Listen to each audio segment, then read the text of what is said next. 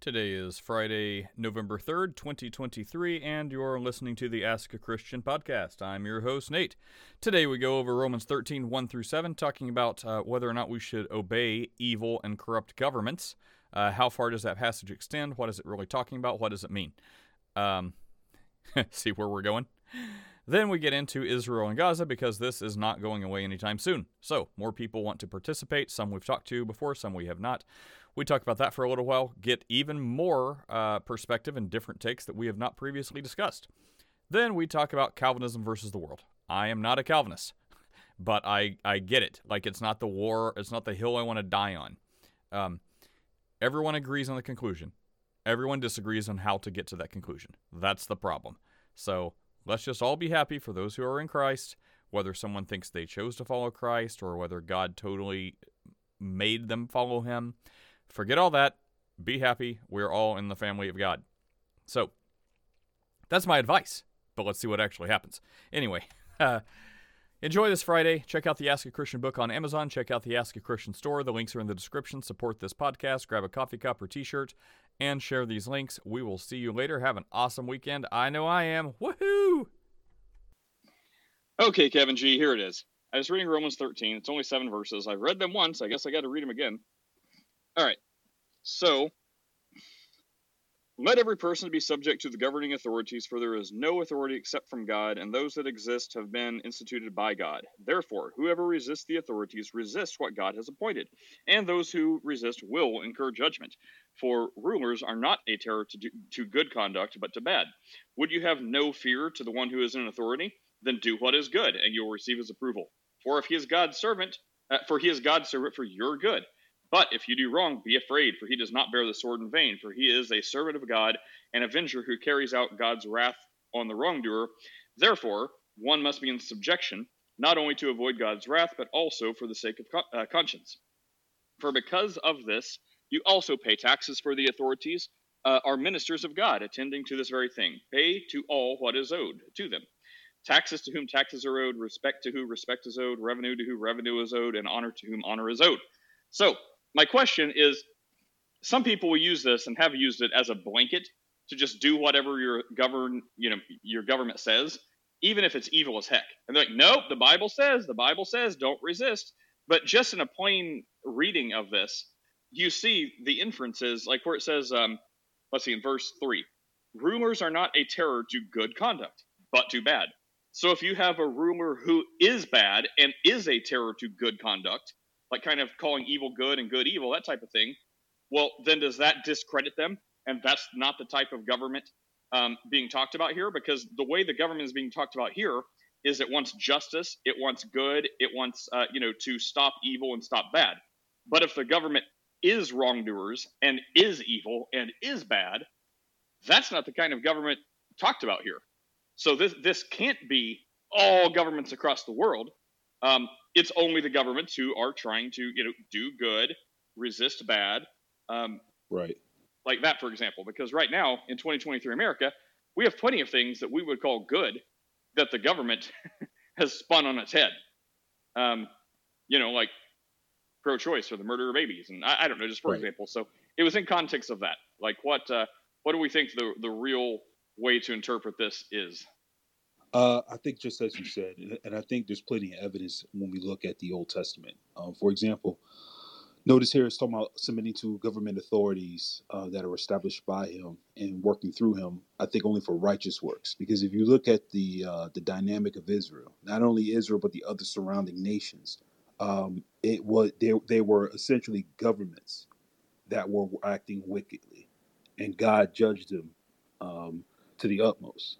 For example, Israel is a theocracy that was, it became a monarchy because it had a king over it, but it's really a theocracy to follow law.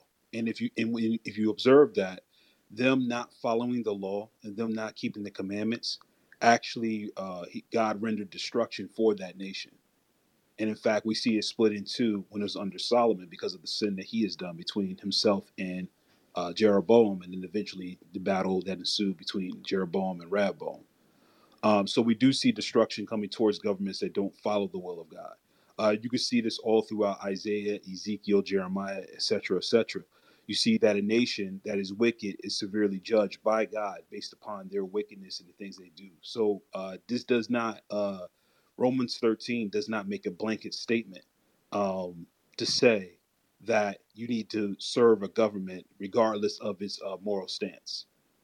In other words, what it's saying is that a government that is established in righteousness and does righteously, obviously you're supposed to follow everything that government does and not practice anarchy, to go against the government, to go against the establishment for whatever wicked reason that you want to go against it. But there's nothing here that says anything about having to submit to a government that is evil. And then I think Peter said it perfectly. He says some things that Peter writes is actually hard to understand if one does not understand what's in the law. And if you missed the prerequisite of reading the Old Testament to see what happens to a wicked government, and if one should follow a wicked government, then we got some problems here. For example, I'm trying to think of a good example here. I have several in my head. Um,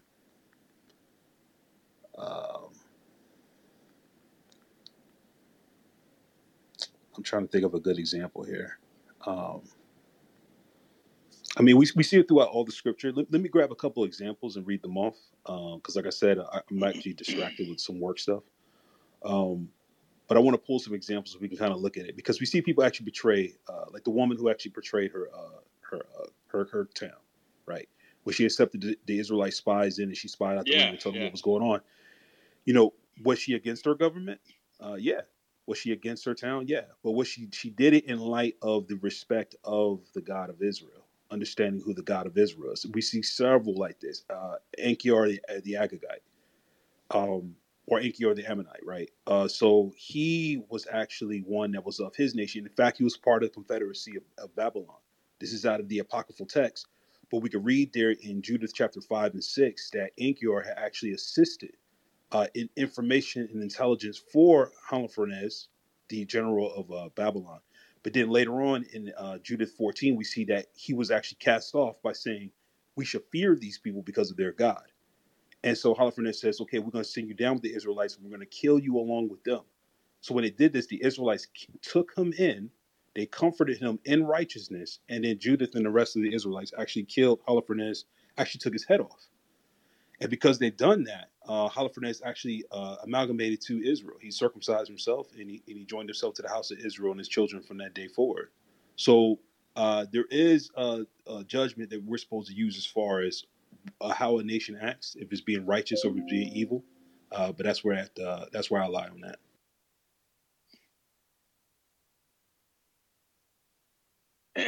Yeah, I think most people will. I think most people who are not agenda driven will probably have a similar thought.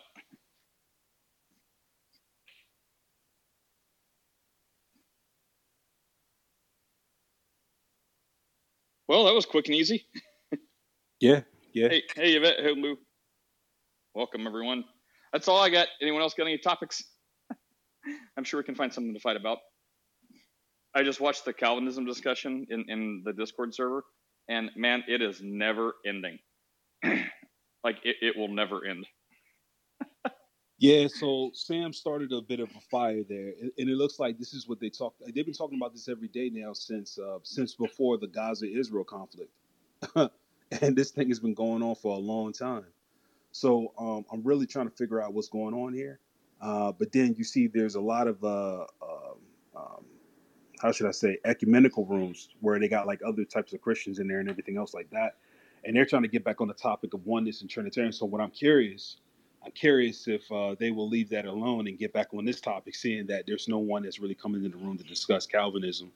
So I don't know, man. I think it's just, I don't know.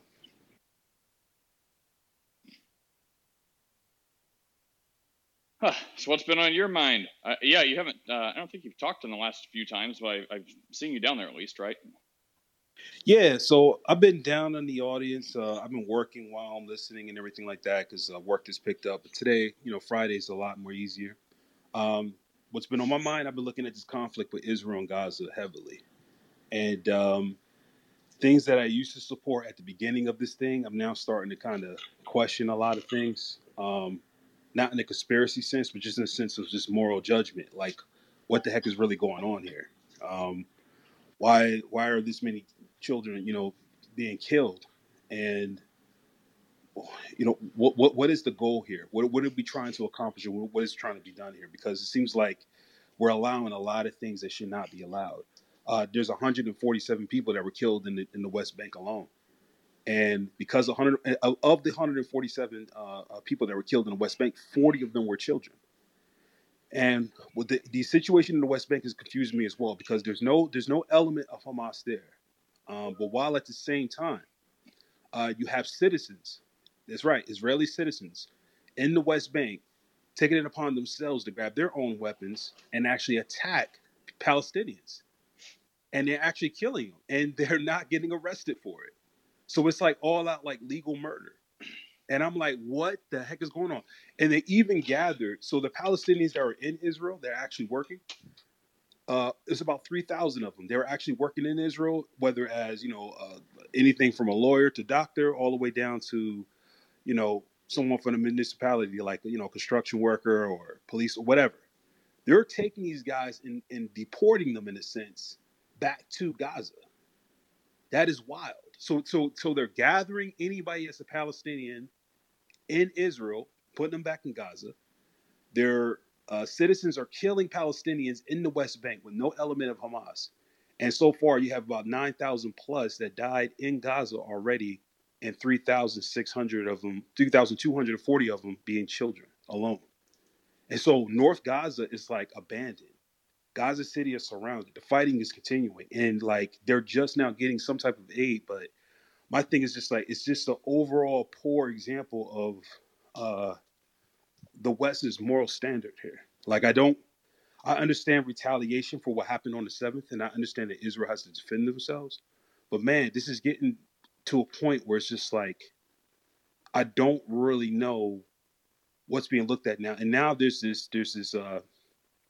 discussion that exists on spaces like Clubhouse and other places like that, where you will see the arguments are, well, if you don't support Israel, there's something mentally wrong with you. You support evil. But so it's very hard for someone to take the neutral stance, right? To say, hey, there's something wrong here. This should not be going on. These children should not be dying. I even heard some Christians to say, hey, blow it all the heck, and that's their opinion. But the thing about it is that I think a lot of us are losing our sense of how real this is, what's going on. We're losing that. It's almost like we're at the Roman Colosseum and we're just watching a fight and people being killed and stuff like that. And I'm just very worried about that. And as a Christian, it feels weird talking about it, but slowly but surely, I've been finding myself now. I haven't jumped off the bandwagon of supporting Israel. I support Israel, but we have to judge where wickedness is in all ways. We just have to do it. Like, there's some things that are just unjustified, it's uncalled for. Like, and a lot of people are afraid to say it. Well, I know Mir seems like he has plenty he would like to say to you, and I'm happy to let him. But I guess a couple of my thoughts. One, I'm not very familiar at all with what you're talking about on in the West Bank. I'm not. I haven't been paying attention to that. I have a feeling probably it's not legalized murder. So we'll see about that. Maybe I'll look into it. Maybe Mir has something to say. But so the West Bank thing, I just have no knowledge. I haven't even heard that. And as for the other stuff, it becomes like a war game scenario, right? So it's not as crazy, I think, as it sounds. If some people advocate for just completely leveling everything from a numbers and like a logical, intellectual point of view, because the alternative is what we've got for like 70 something years. So instead of just like doing cat and mouse and like sending in Israeli soldiers, having a lot of them die because you're specifically trying to catch only the bad guys, and then you turn a corner and there's an innocent looking mom who, oh, surprise, she's not innocent. She has a bomb and she kills you. So on one hand, you can argue that, even if actual innocent people do die, and that's tragic and that's unfortunate, the blood is on the hands of Hamas, who started it, at least in this most recent incursion. It's whoever the primary aggressor is, that's who all the death belongs to. The people who are defending themselves, the blood is not on their hands. Anyway, so like for 70 years, you see back and forth how much pain one side has taken over the other at the cost of their own lives, to not get innocents and target them. But presumably, but if you war game that out, and I don't know the numbers, but over 70 years of a few innocents dying here, a few innocents dying there, while people are taking great pains to prevent innocent death, it's still war and people are going to die. So over 70 years, how many couple innocents here, couple innocents there have added up, where at the beginning of this 70 years ago, if they just would have slaughtered everyone who could possibly oppose them on any level, and that means a greater number of innocents would have died, that would still arguably be less than, if they cat and moused it, also giving their own blood now. So it sounds heartless and it sounds emotionless, but that's what's called for. Like calculated precision to make the greatest choices, even though you think, a large number of people dying at once is worse. And it's like, oh, well, only a couple people died here and there. Well, how evil is that? That's still bad. They still count. They're still lives. So there's no easy choices. The easiest choice is don't start none. There won't be none. I think, was it Jay-Z that told us that? Anyways, but whoever starts it, they incur the blood on their hands of whatever happens. So to Israel's credit, they have done that over and over and over. And I think this time, while any loss of life is unfortunate, especially non-combatants who don't want anything to do with it, I mean, what other choice is there? Should they just all lay down and let themselves be murdered? Of course not, because that's also innocent life dying. So I want to reserve judgment and just say, stop the death. But if both sides aren't willing to stop it, well, one side is not just going to lay down there and die. But I want to hear what Mir has to say, because it sounds like he had more of an educated approach when you started talking about the West Bank.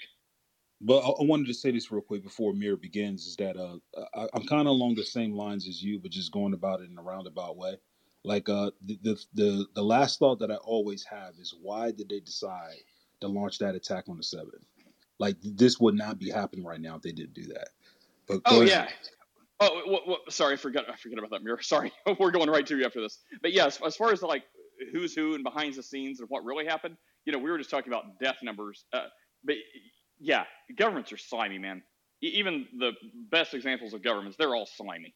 Like the actual citizens are never going to know the depths of greed, betrayal, intrigue, corruption.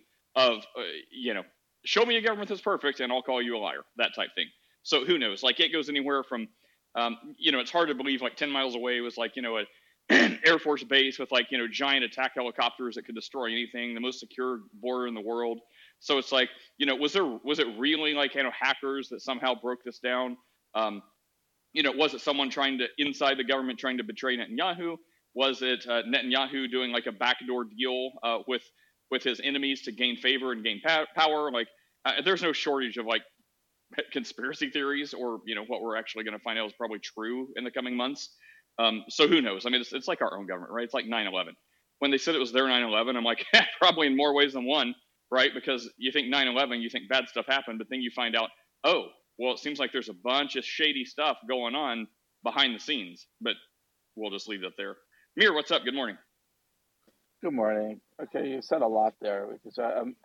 What exactly happened on the day is going to be a long time. Can you start about the West Bank thing and the innocent people just murdering indiscriminately? That's all not true. What's happening in the West Bank is, first of all, there are plenty of Hamas cells throughout the West Bank.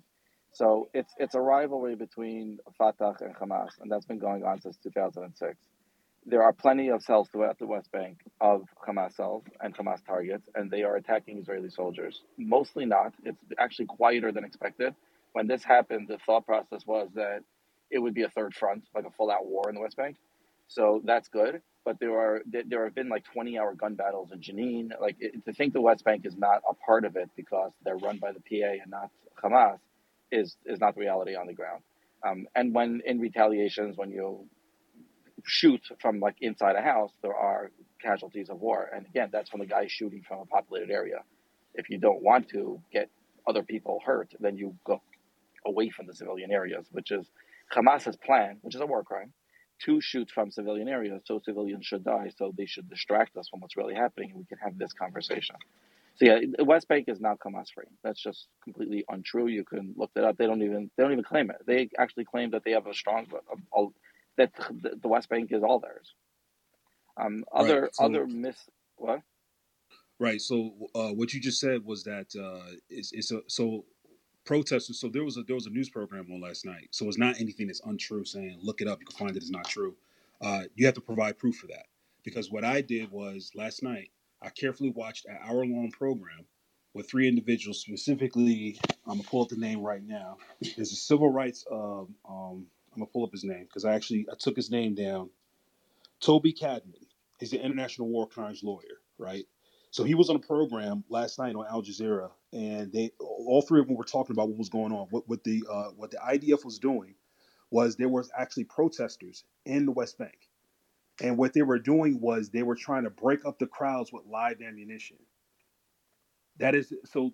None of this goes on around the world, right? Like imagine America if people was even marching. Let's say, for example, just using this example, Black Lives Matter or something like that. Tear gas or maybe rubber bullets at the most, right? Some type of like deterrent that will get the people off the street, and arrest will occur if they're breaking up property, anything like that. Right. How I do you can break tell up you a right crowd? now, Israel never breaks up a peaceful, even a non-peaceful protest with live bullets. They use rubber. They use rubber bullets. That's what happened. That's what happened. That's Al Jazeera. Al Jazeera is a Qatari paper.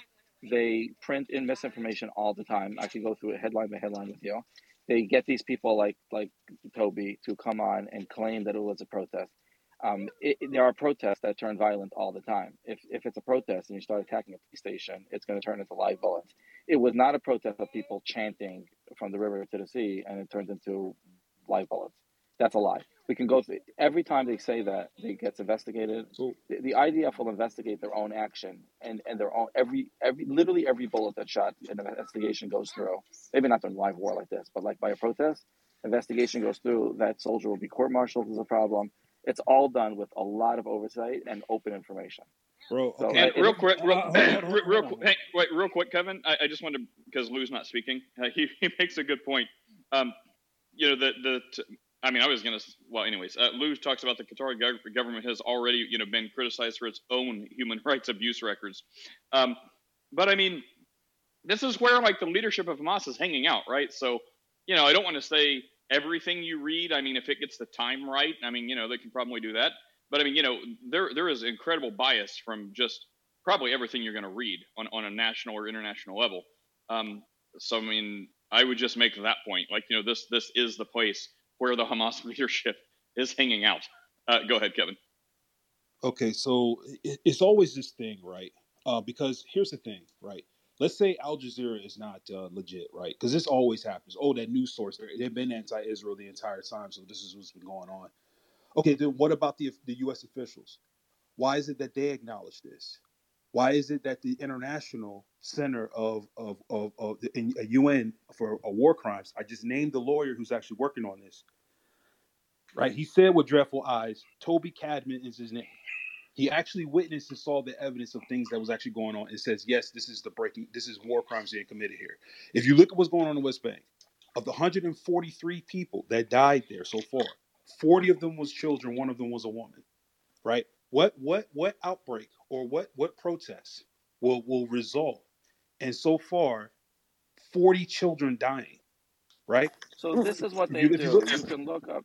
Well, this is what you should do. Look up an allegation like this that happened 3 years ago, because this happens all the time, and then look at the correction that happened 6 months later. What they do is this. This is the game they play. They have a protest. The protest turns violent, and 3 people get shot. And you and I would all say that is completely legitimate. They were trying to attack the soldiers or whatever, and the people get shot. Also, a Hamas member shot from a house, and the return fire killed his wife. So a woman died. And then they lump it all together as if it all happened in one shot. And this takes time to go through it. Don't do it now because it's the fog of war. Look at how this same story unfolded 2 years ago, 3 years ago, 5 years ago, 10 years ago, and see the pattern. And then we can have this conversation again in 6 months and see what happened this time. But because of the pattern of all these years of the exact same playbook, I'm going to assume until we get all the facts that it's going to unfold the exact same way. I mean, And Kevin, look how they announced that 500 people died in the hospital. It turns out it wasn't a hospital; it was a parking lot. It wasn't 500 people; it was like 20, and it wasn't an Israeli bomb. It was Islamic Jihad, and that's not like an oddity. That happens all the time. and Kevin, yeah, like what you post in chat, like you guys are losing your humanity, but I don't think any of us are. Okay, so like show of hands, everyone here. If a legit child gets murdered, who supports that? No one? Okay. So we're not arguing over like actual innocent death and facts. Loss of life is unfortunate. That's bad. No. But I think you're wait, hang on, Kevin. What you think, but maybe because you interrupted me. So I'm just trying to say it's sorting out propaganda. So like if like Israeli citizens are picking up guns and rapidly murdering complete innocent people, then that's bad. That sucks. We're arguing about whether or not it's true. But the sources you give, like the UN didn't even vote to condemn Hamas. Like, and like condemn is a strongly worded letter. Like, it's not like they're actually doing anything. They couldn't get enough UN votes to send a strongly worded letter to Hamas saying that's bad, tisk tisk. So any source, like anything coming from that, is super suspect at best. Like, these are like people who constantly have their own human rights abuses of the blue helmets going into places to help, and then they end up like raping all kinds of people and like murdering and torturing people for fun. These are like sick degenerates that I don't know if they have bad screening or what, but get in there with the helmets. And then you said, even if our own government is confirming this, look what happened during the Summer of Love, right? And like Chaz or Chop in Seattle, like how peaceful it was, but everyone got raped and murdered. They set fire to a police station, and like where was the other place? I'm almost done, Kevin. But the other place specifically, you brought up Black Lives Matter. Like Black Lives Matter. Do you remember like when CNN was reporting and there was like bombs going off and like fires, like department stores were burning and people were like running like crazy people through the street? And they said it was a BLM mostly peaceful protest and there was like billions of dollars of damage and like everything was burning. So, the propaganda machine is real. Right. I wasn't advocating or justifying anything Black Lives Matter was doing. And I think you're taking the conversation the wrong way, right? Our overall point in all of this is that there's scores of children dying. And it's not, that's just war. It's an overall, I think it's an overstatement of what happened, man. Like the 1,400 that died in Israel, and my heart go out for that. When that first happened, I said Hamas has to pay, for sure. But at this point, seeing the amount of lives that are lost, the children's lives that are lost, the innocent people there being killed in this conflict, the 4,000 Gazians in Israel right now who had their permits revoked, right? They're revoked, and the fear is now that they're going to be. I'm reading it right now, man. See. Okay. This is what's continuing to happen, right? How does conversation going to go? Hold on. How does conversation going to go? Is I'm going to quote something that I'm actually reading in the media. You guys are going to say that's not true. There's some type of conspiracy behind it or some type of thing behind it. No, I'm going to tell you what it means. I'm going to tell you what it means. They might say the truth in the last paragraph and get buried in an article, or they might even not explain it. 20,000 permits a day were given to Gaza residents to work inside of Israel. Those permits were revoked.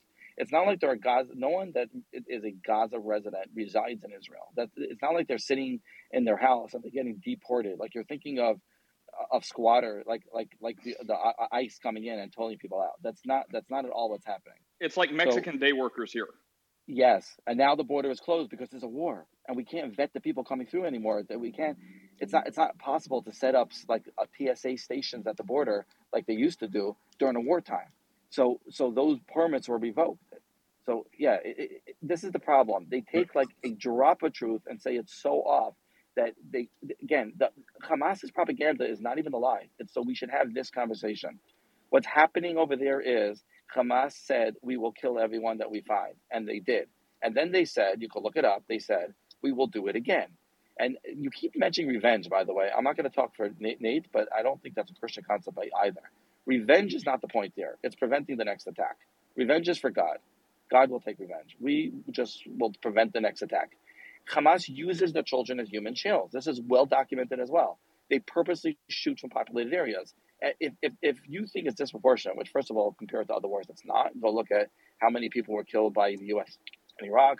Look how many look at every other army that tries not to kill civilians and the percentage of civilians that were killed. and look at this war and tell me it's a big number. But even if you think it's a big number, it's because Hamas is doing it, so we should be distracted from the actuality of what the war was about and what the goals are, and that Israel is trying its hardest not to kill civilians. So we don't have the real conversation. That's Hamas's propaganda. That's the true propaganda, and that's, I think, what you're missing. Right. So there's always going to be I noticed that every single one of your arguments that you presented is a propaganda. So let's go back to this story. Let's go through the story carefully, right? So of the 4,000, you said they offered 20,000 permits and this and that. There's like people that's coming from Mexico, right? Wait. But what's the source? Kev, wait. What is the source that you're quoting from? Let's all look at the source together so that we can all. No problem. So I'm looking at a headline from Al Jazeera. UN worried workers are being sent back. Okay. So first of all, right off the bat, nothing from Al Jazeera can be used as a source. So why is that? Why? Because it's the Qatari's government. Oh my God! It is a state propaganda outlet from the Qatari government that supports Hamas. The leader of Hamas. Okay, so the leader of Hamas is a guest of the Qatari government, and he lives in a giant high rise in Qatar. Right. So whose media outlet should be trusted at this point? Al Jazeera. Open Kevin, media. I'm asking who's if every time a news report comes up or something comes out about something happening over there in Israel or over in that area, and it's children dying and this happening, that happening, there's an instant, well, that's propaganda, there's this, there's that. So how about this? You tell me off the back right now, if I am to be informed about this situation going forward, what source should I use? Well, I would say first, let's take the Taliban off the list. Let's not use them. Well, obviously, man. Okay, Kevin, here's the answer. First of all, it's got to be something, right? It should at least cause you pause or to withhold judgment that three people who weren't talking at the same time. Chris was like on a FaceTime or something. Lou said it. Lou brought it to our attention, the Qatari government. Mir backed it up. I, without knowing either of their positions, have come to the same conclusion. And then Chris, that didn't hear any of this, shows up and he's like, "Oh no, that's the Qatari state-run media. Hamas is hiding in high-rise." Like you've got like four people that all like. That doesn't matter. You guys could have already had that conclusion in the room. Hang on. Already. What do you mean by you Kevin, guys? you also we never discussed it before. Wait, Kevin. Hang on. Kevin, here's the answer. The answer is withhold judgment. There's so much propaganda that if you just take at face value and form a judgment, you're almost guaranteed to be wrong. So I may not have a great idea to how to be right, except withhold judgment.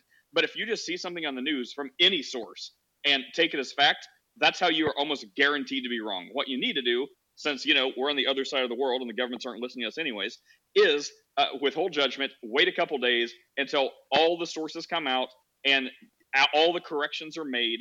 I mean, some of the stuff, like the big stuff, may take years. We may never know. But the stuff like, what you've been talking about today, wait a couple days, wait for other people to get on the record, wait for actual fact checkers to show up, get all the information, then make your decision. That's the right way to do it within most things. Right. So if you were going to take such a path, and if you paid attention to what I said from the beginning, instead of the trigger word, Hamas and Israel, and all of a sudden thinking propaganda, this, that, and the third, then no one can take either side. If that's the case, no one can say. We could look at history. We could look at history. We could look at in the past. That's what I told you. Don't look at this war. We're in the fog of war. Okay, so if you're giving me the advice to hold a judgment, then why what I say also, like if I came here and was pro-Israel, would you question my information? Kevin, I answered you. I don't know why you're throwing away my answer. It never happens. Kevin, why are you getting so emotional about? Why are you getting so? Kevin, let me finish what I'm saying, man. Answer this, Kevin. Hold on. Let me get this out. When I go into rooms and I am pro-Israel and I'm talking about things, I am not. Nothing about fact checking come up. Nothing about propaganda comes up. Nothing. Then right? You haven't been in. Wait, no, I can't. Okay, I can't. Sorry, Kevin. I got to stop you. I'm like the number one propaganda machine. Like, look at the person down there with the little star in their picture. They've already said everything I believe is a conspiracy. Like, the stuff we talked about Netanyahu, right? Like, all the government stuff. Yeah, like, withhold judgment. I'm not letting that pass. Like, what I can say is, like, look at the indisputables, right? The people who made the first primary aggressors, that's indisputable, Hamas. The people who are dying, the people who are defending themselves, certain things are indisputable. But whenever we talk about, like, other stuff, there's not a blanket support. Like, half of Israel doesn't support their government. Netanyahu's got like a 40% approval rating. Like, there's plenty of problems within their government. That's all. So it's not like no one is pushing back against the governments. Go ahead. Yeah. So what I found now, I noticed you talked about yourself, Nate, and to be honest, I haven't really been on your stages talking about Israel and Hamas. I think you had one room open. I was in the audience. I think we talked about it earlier. I don't come up and speak, so I'm not talking about this room or what you think, right? What I'm talking about is the scores of rooms that have been open, right? That have been pro-Israel, right? I went into rooms, and those rooms will always say the exact same thing Mira is saying. This propaganda. These news outlets are lying. There's really something else going on. This is what's really going on, et cetera, et cetera. If anyone brings up anything regarding Palestinians and them being killed or their safety or any of those things that happen, even talking about back in the day, right? We're talking about 1947, right? Where there were reports of Israel actually attacking villages and killing women and children with machine gun fire, like literally lining them up and killing them. Now, that is a real fact. So when that stuff comes up, it's okay. So you see what I mean? So am I to throw urine reports away? No, I told you what to do over and over. I don't know why you keep ignoring No. it. Hold on. Kevin, I'm talking about. Okay, I'm gonna bring out this specific. Hold on, bro. We're gonna get right Kevin, to it. Kevin, you asked. I want to answer you. Let's move. No. To a whole I didn't fairly ask. I'm gonna tell you, and I'm gonna read this to you. I don't want to get distracted. I don't want to get distracted with a report from 1948. You want to say that a crime happened in 1948? Let's move past that for a moment. My point here is, you asked, how am I supposed to figure out what's going on if you're going to keep claiming propaganda? So let's go to a new topic for 1 minute. I'm a divorce counselor right now. I'm trying to reconcile a marriage. I have two people. They both tell me very different stories. How do I figure out what's going on here? Now, the absolute truth I'll never know, but how do I figure out the gist of what's going on here? You have any suggestions? I didn't hear that last part. What you said? Do you have any suggestions how I can figure out the gist of what's going on here? I have. Well, you hear one thing. He's telling me something else. Right. You hear one side of the situation. You hear the other side of the situation, and you kind of summarize based upon the two. What could be plausible? What could be said? If there's a lie being said, this, that, and the other. I'm not sure if you're also talking to the children as well. I doubt that you guys do talk to children, but I don't know if there's a third party involved. Okay, so you're saying plausibility. That's a good way, but I'll give you a better suggestion. I deal with these people for a while. Maybe I should have thrown it in. Then you figure out what's the pattern of history. So in the past, every time the guy tells me like a story of abuse, when I look into it a drop further, I find out that it's grossly exaggerated. The guy might be borderline histrionic, I don't know. And every time she tells me a story, sometimes she tells it to me from her point of view, and sometimes she makes herself, when she really said it in a nasty voice, she says it in a way, she said it calmer. But for the most part, the stories come out to be true. So now I have a pattern here. I'm going to believe one side, not believe the other side. So what I'm telling you to do here, and if you think I'm biased, do your own homework. Look at all the allegations in the last couple of years and look how they pan out at the end. A great example of this last war is the hospital bombing. How long did it take the media to announce that it was 500 people? It was less than an hour. And how long did it take Israel to confirm how many people were massacred? It took a week, because reality takes a week. And how many questions did we get? Is that real blood? They said 40 babies were killed. Some were decapitated. It got repeated as all were decapitated. And they're like, wait, they weren't all decapitated. Maybe they're lying. And look at who comes out to be mostly right all the time. Now, is there framing that you're going to be able to argue with? For sure. Are there crimes that have been committed in a small scale that shouldn't have been done, that people get prosecuted for? Of course. But look at the pattern. That's what I'm trying to tell you. The entire conversation is propaganda. What they want us to do is argue on the fringes. Who started, and Nate's telling you over and over also, who started this war? What's the solution to the war? That's the big picture. Right. So, again, it's like I'm repeating myself over and over again. When I first spoke about it, I said to myself, and I've been saying this, I am pro-Israel. However, there are things that are troubling me that's going on there, right? All I did was take an objective look at the violence and what's happening there. And like every room that's pro-Israel, the instantaneous thing is, well, we're going to defend Israel in this stance, and we're not going to really talk about this. So this is what I'm talking about, right? So this is the type of stuff I'm reading. Well, I would say that. Oh, you weren't done? Yeah, so the United Nations Palestine Commission communicated Communication received from the United Nations concerning Jewish attack on Arab village, right? 250 people were killed, right? In great savagery. Okay, men, women, and children were lined up and shot with machine gun fire. They were stripped out of their clothes and they were shot with machine gun fire. There has been history of this back and forth going on, and it's been violent atrocities that's been committed by both sides, right? Do you realize what you just said? Let's break it down. You just said that the UN received the report. I mean, someone claimed it 75 years ago. Now, was the report verified? Did anyone verify the report besides someone making an allegation against their enemy? All right. Do we see the direction of what happens here? So yeah, that's Kevin, that's a valid. report. Hold on, Kevin. You and I are friends, dude. That is a valid question that he's asking because I know about the incident you're talking about. I happen to know all about it actually, and it never happened. And so the idea here is like that the UN has been anti-Israel and continues to be. Do you know who they just elected to head the Human Rights Commission at the United Nations yesterday? What country? Okay.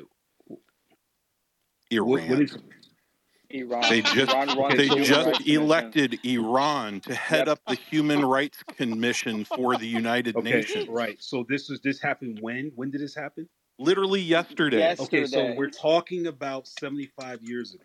See how no, but again, it's not like the UN has radically shifted in character. The UN has consistently been anti-Jewish.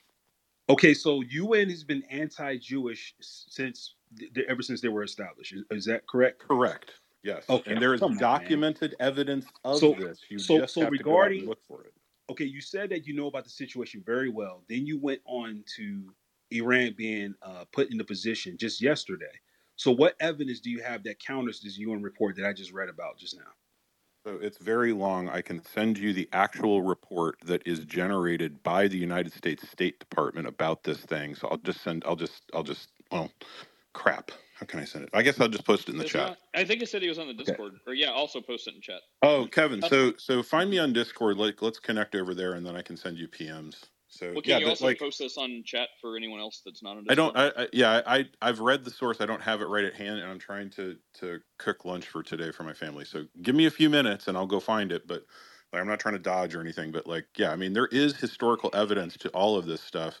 And what I'm trying to tell you is that there are a lot of sources that are radically biased. And so what I would say for everybody, not just for Kevin, but for everybody, if you go to Ground News, is a very nice app. And what it does is it shows you biases proven over time in whatever media to show you what their biases are up front before just reading the articles. So Ground News is a really nice app. So it'll show you right-wing, left-wing bias. It'll show you pro-Israel, pro-Palestinian bias.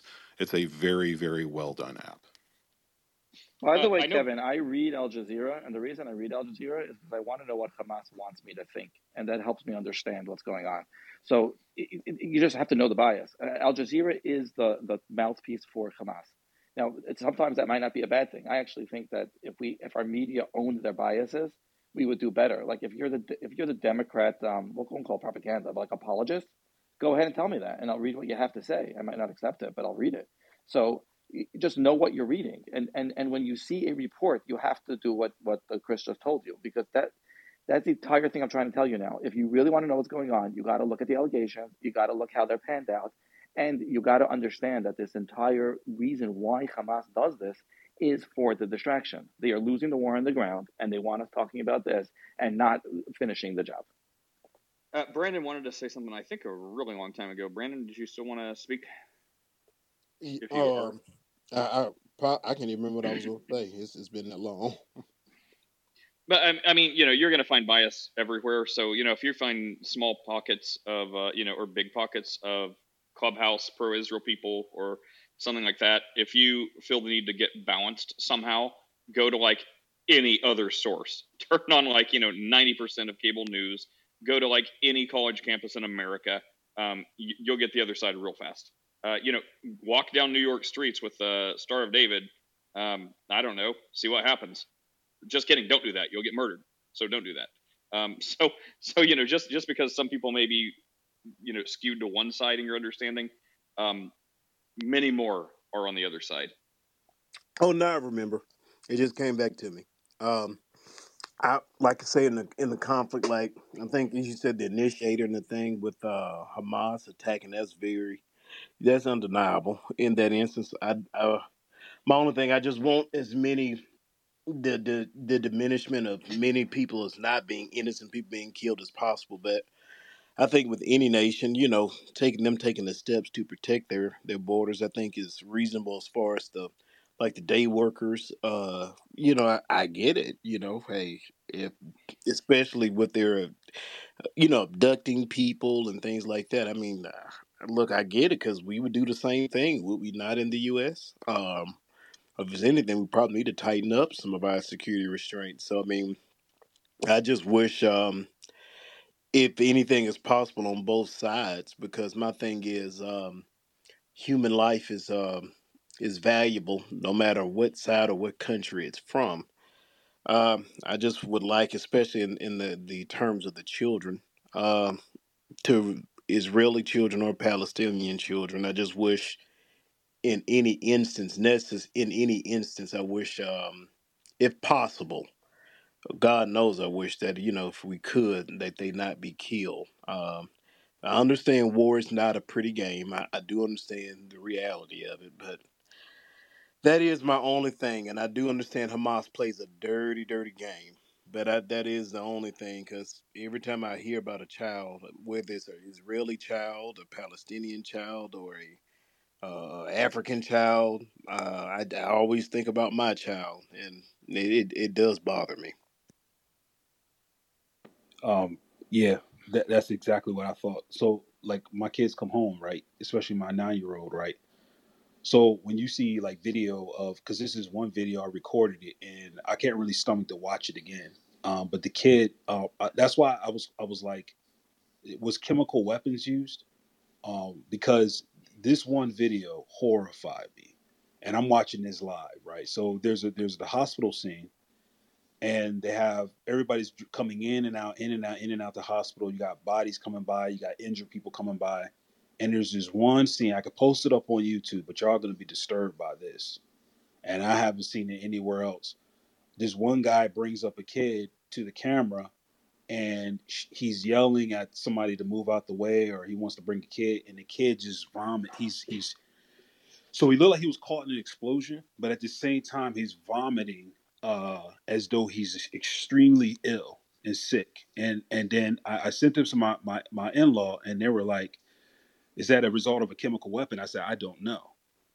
But to see these images, so I'm trying to get y'all where I'm coming from. To see these images, and then bus comes and kid comes off bus and he comes home and it's like, "Hey, I got my grades, this, that, and the other, whatever," is very hard to say, well, those people are terrorist sympathizers and they deserve that, or anything like that. I mean, like, I understand what Hamas is doing. Like, I get that.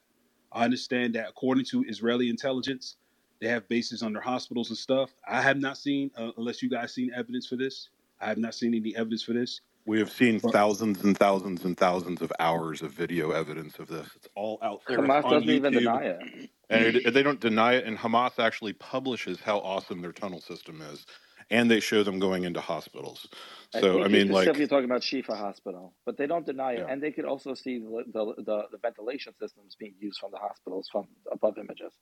It's hard to deny this one. I mean, they just did a bombing attack against some Hamas leaders, and literally when the bomb went off, all of a sudden a massive cave-in of all the tunnels started happening, and lots of other houses started getting caught where there was no support underground for the tunnels, and tons of houses collapsed like a sinkhole into the tunnels through no fault of the Israelis.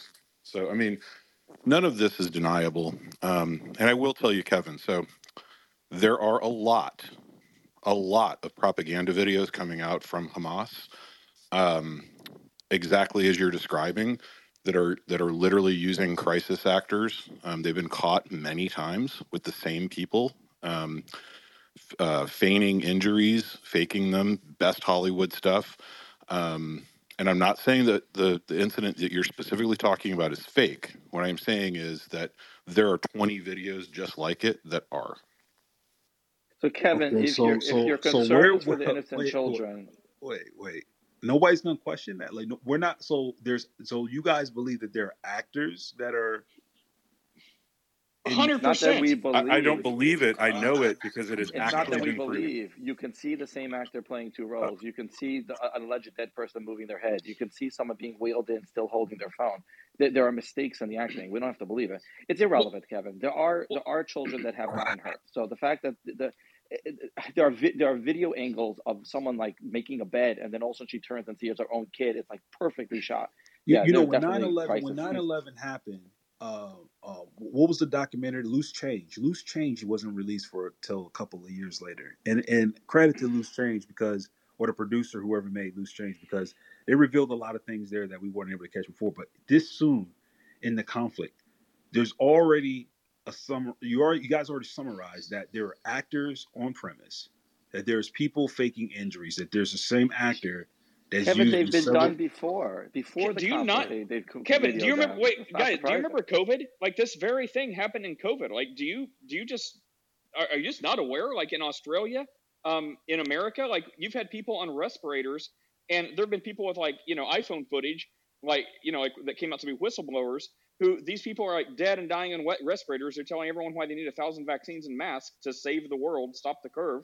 And then you've got iPhone footage of these people, pulling the thing off their face, jumping up and saying bye and walking out the room. Like 100%. But Kevin, it doesn't Yeah, matter. so Children are getting hurt. That's true. And if your point is that we should never lose our humanity for people getting caught in the conflict, I agree with you. It's harder for me right now, but you should be easier for you.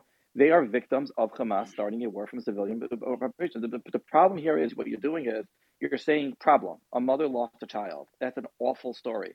Obviously, it's the other side's fault. That's not necessarily true. If you shoot a rocket from a nursery and then in retaliation a child gets hurt, that's on you. Like that's where you're not doing the math right.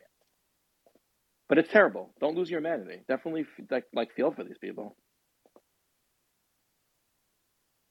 I'll be honest. I hear what both sides are saying, and I'm not going to pretend to have all the answers. God knows I don't. And I imagine the world is more complex than my worldview from here in Alabama. But I guess, and I don't know if I'm really in a position to be a judge. That's why there is a perfect judge who definitely is more who is qualified. And if there's ever a job opening that said judge of all creation, I just want everybody to rest assured you would never see me applying for it.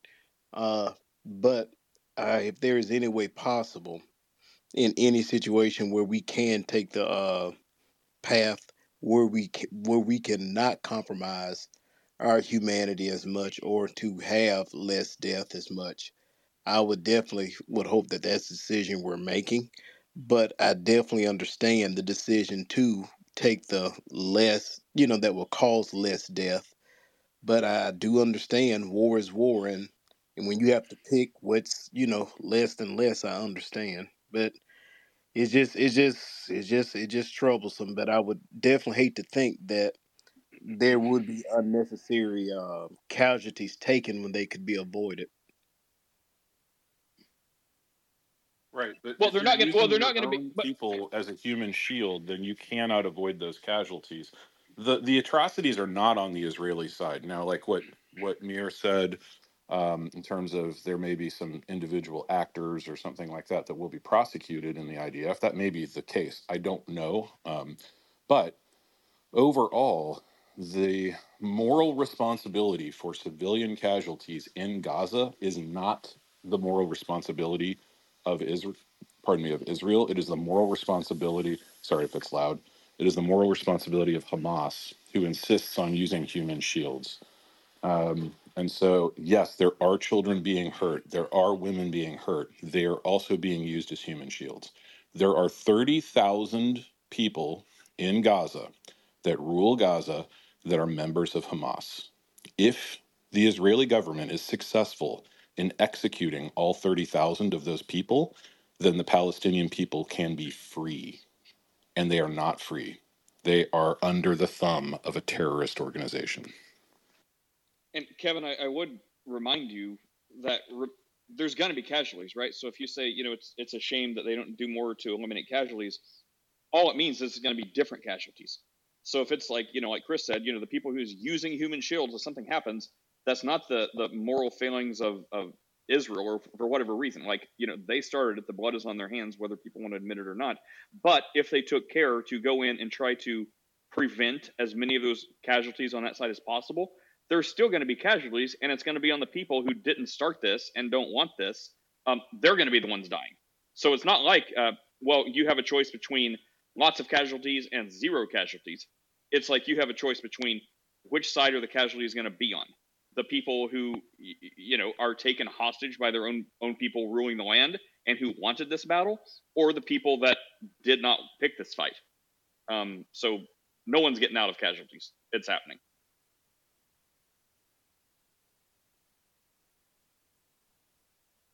Sean, what's up?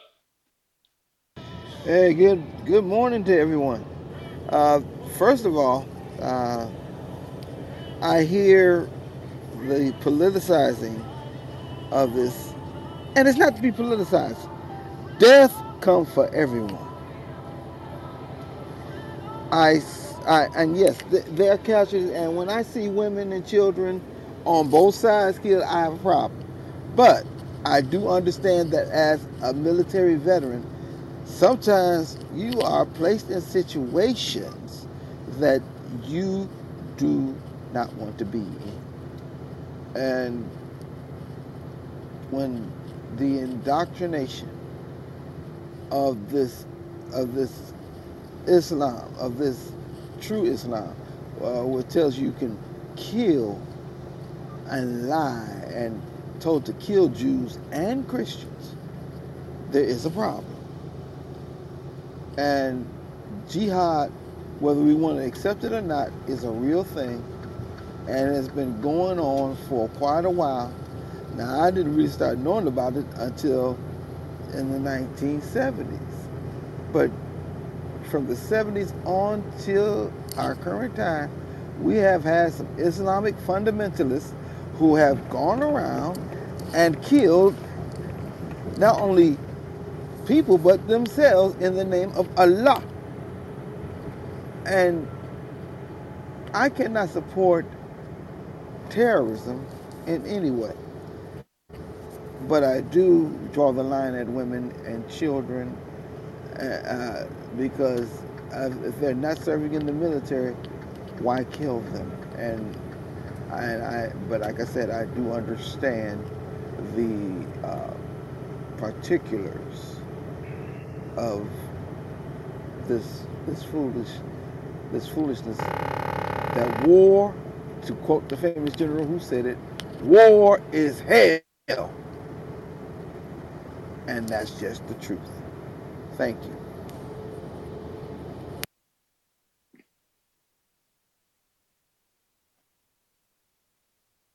Hey, Serendipity. Good morning. Good morning. What's on your mind today? Oh my goodness, where to even start? uh, I have a question I want to ask, but I need a little bit more coffee to get into my veins before I start this conversation. Okay. Who wants to hold it down until Serendipity fuels up? Hey, my bad if you guys been asking me questions. I've been working on something. I'm sorry because I'm not hearing anything right now. Is somebody speaking? Me. Okay, now I hear you. Yep. My bad. I didn't even hear it. Go ahead. I was gonna say, not that anybody cares, but I had my first Unitarian debate last night. Oh, how did it go? Not impressed. I'll be honest. Not impressed With yourself or them? No, I'm not a Unitarian. No, it was with a Unitarian, like they don't believe Jesus is God. It was on YouTube. Channel named Faithful Theology. It was very interesting. Not impressed. Not impressed at all. Well, feel free to post the link if anyone wants to see it. Yeah, it was just kind of like I was thinking on it last night, and I was going through my mind. It was kind of like pretty much all the arguments. Jesus is a man, and I was like, I agree. I agree. Got me there. Got me there. Chris, are you running around doing stuff, or are you back?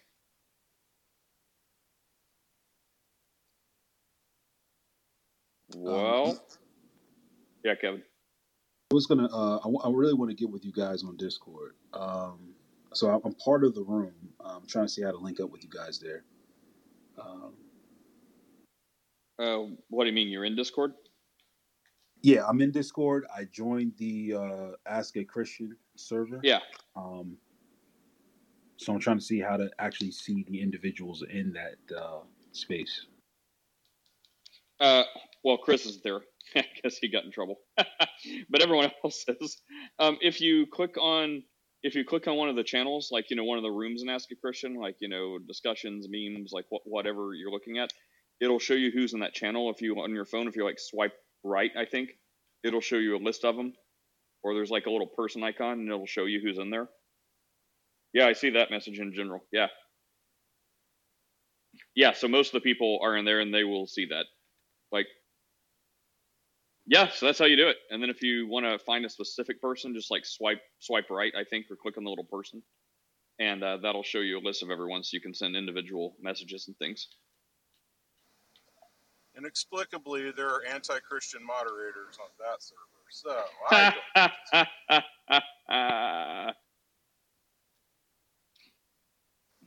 But that's just me, Just looking for someone who's remotely calm and has a level head sometimes, who can just click buttons. Be the two people that have a green bean on that server. Well, that's because you hate women. Probably. I am a firm patriarchy person, though. I will say that. I will not be apologetic for being a fan of the patriarchy. In what way? Like women can't work and they just have to make babies, or they can't be spiritual leaders, or what way exactly? I mean, women absolutely should be spiritual leaders, 100%. Well, the way you mean. Yeah. Like that way? Men? No. Or like cover your face maybe with like some kind of veil that makes you look like a folded up umbrella, or you can't be seen in public without like a male relative or something. I mean, those are all really good ideas. I don't think I go that far. But no, what I would say is like, there are these ideas that have crept into evangelical Christianity that are directly from first and second wave feminism, because as many of you know, one of the things that I do to myself to make sure that I never get caught in a bubble of my own ideology is I read second and third wave feminist academic papers, because it is great fun if you have ever tried it. And so my favorite feminist scholar is Catherine McKinnon. So if you guys want to look her up, she's a second wave feminist scholar. Really great. Anyway, so, and I say really great kind of tongue in cheek. She's a complete nutball. But the long and the short of it is that, yes, God has designed roles for men and women, and they are different, and they complement each other, but they are not the same. No, they're absolutely not the same. I'm curious though, where you said something a little earlier that you feel like a lot of things. I'm trying to rephrase it. I don't know if I remember exactly what you said. That modern Christianity has some things that come from feminism. Oh, yeah, 100%. Sure. Like explain that part. Like, well, it depends on the group that you're talking about. Like, sorry, I'm driving. There's nutballs. So for instance, like, and people are going to disagree with me, but like lady pastors, to me, lady pastors comes out of straight feminism. It doesn't come out of anything biblical. There are no biblical arguments for it. The ones that are put forth in terms of Junia and all these other ones are literally put forth by feminist scholars that people are unaware of, like Elizabeth A. Clarke. So, I mean, I read those scholars. I know what the origin of the arguments are, and they are not in any way biblical. And so there's a lot of those types of things that directly come from feminist scholars. Yeah, like Joyce Myers. I wouldn't say Kenneth Copeland's wife, Gloria Copeland. But I know what you mean. I kind of feel what you're saying in that. I just wanted to know specifically what you thought about it and see if it lines up things with that I'm thinking. I think that women absolutely should have leadership roles in all kinds of things. Like my wife teaches ladies' Bible studies, and she is working for the next 6 months on First Peter, the book of First Peter, and she thinks that she can exegetically get it done in 24 sessions, 4 chapters of First Peter. She is thorough. She is a seminary graduate. She teaches only other women, but the women that she teaches are so much better equipped than their husbands that, it's kind of sad. Sad for us because we don't have male teachers that are as good as my wife. Don't be so hard on yourself. Yeah. Serendipity, was that the kick you needed for your... Yeah, okay. So this is a big one. This has been on my mind for a couple of weeks. You know how we all tend to hear the keywords that get picked up on Clubhouse and used repeatedly, and I think sometimes, many times, erroneously. Everybody's a racist, everybody's a this, and one of the things that I've been struggling with, particularly among my Christian friends, is everybody's a heretic. And the way that we use that word and we lob that insult at each other. And heresy obviously clearly is something that exists. It's important, but I think that the definition of heresy is also important. And I think that we as Christians have a really bad habit of lobbing that term at anyone that has like a secondary or a tertiary difference in their doctrine to us. And heresy in the Bible is like a very serious thing. Like if you're a heretic, you're not a Christian.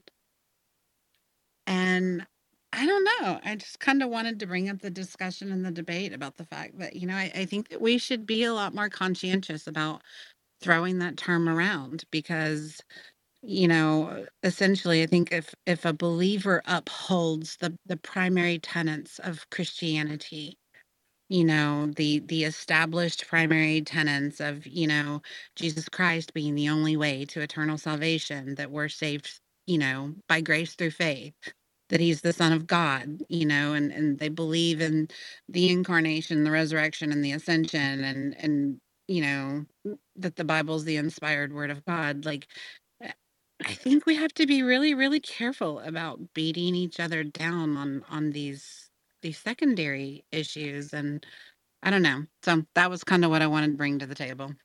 Well, this is clearly a moment for Chris, because I am a little easier on the heretic thing. Like, it's not my thing to just tell people they're damned to hell for heresy. I mean, unless it's someone like Bob. But I mean, most people that have like a secondary or tertiary thing, and usually before I'll say you're hellfire, firewood for hell. I'll say something about, well, look, only God knows your heart or something like that. But here are some serious flaws that if you're asking my opinion, yeah, this is bad, you're in for a bad time. But only God knows your heart. I'll usually kind of, I don't know, hedge or leave it nicer like that. Maybe I shouldn't. Maybe I'm doing a disservice. But anyways, Chris, what do you have to say for yourself? Well, Chris, hold on. Before you interject real quick, and Calvinists are one of the ones that some Calvinists can be a little bit difficult. Okay, they have a bit of a reputation on this app.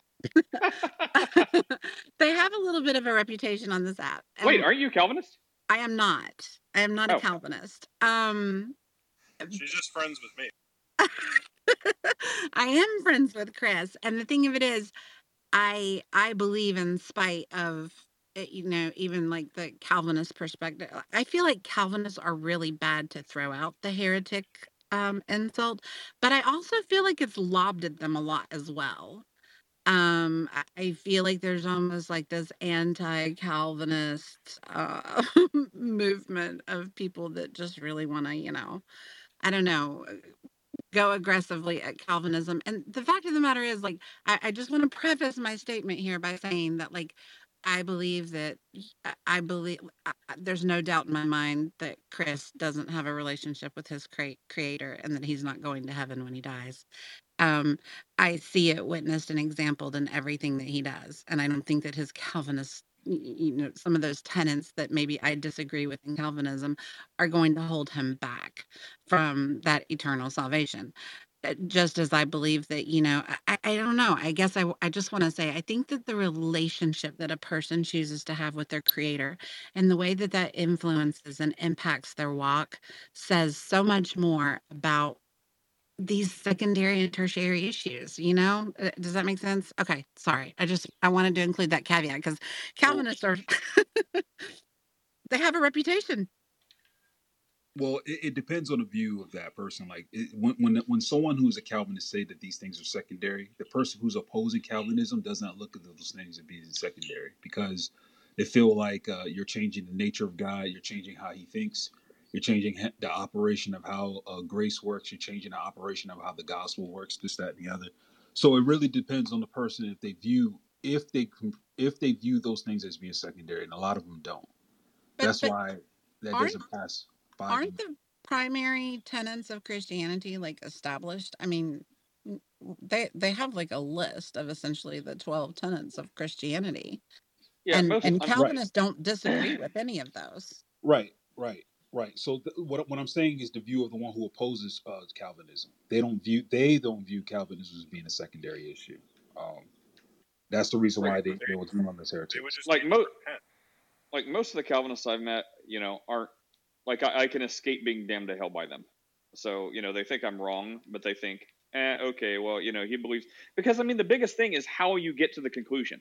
Like the people, the Calvinists and not, they're on the same page about the end game. The end game is, oh, believe in the Lord Jesus Christ and you will be saved. Repent and believe the gospel.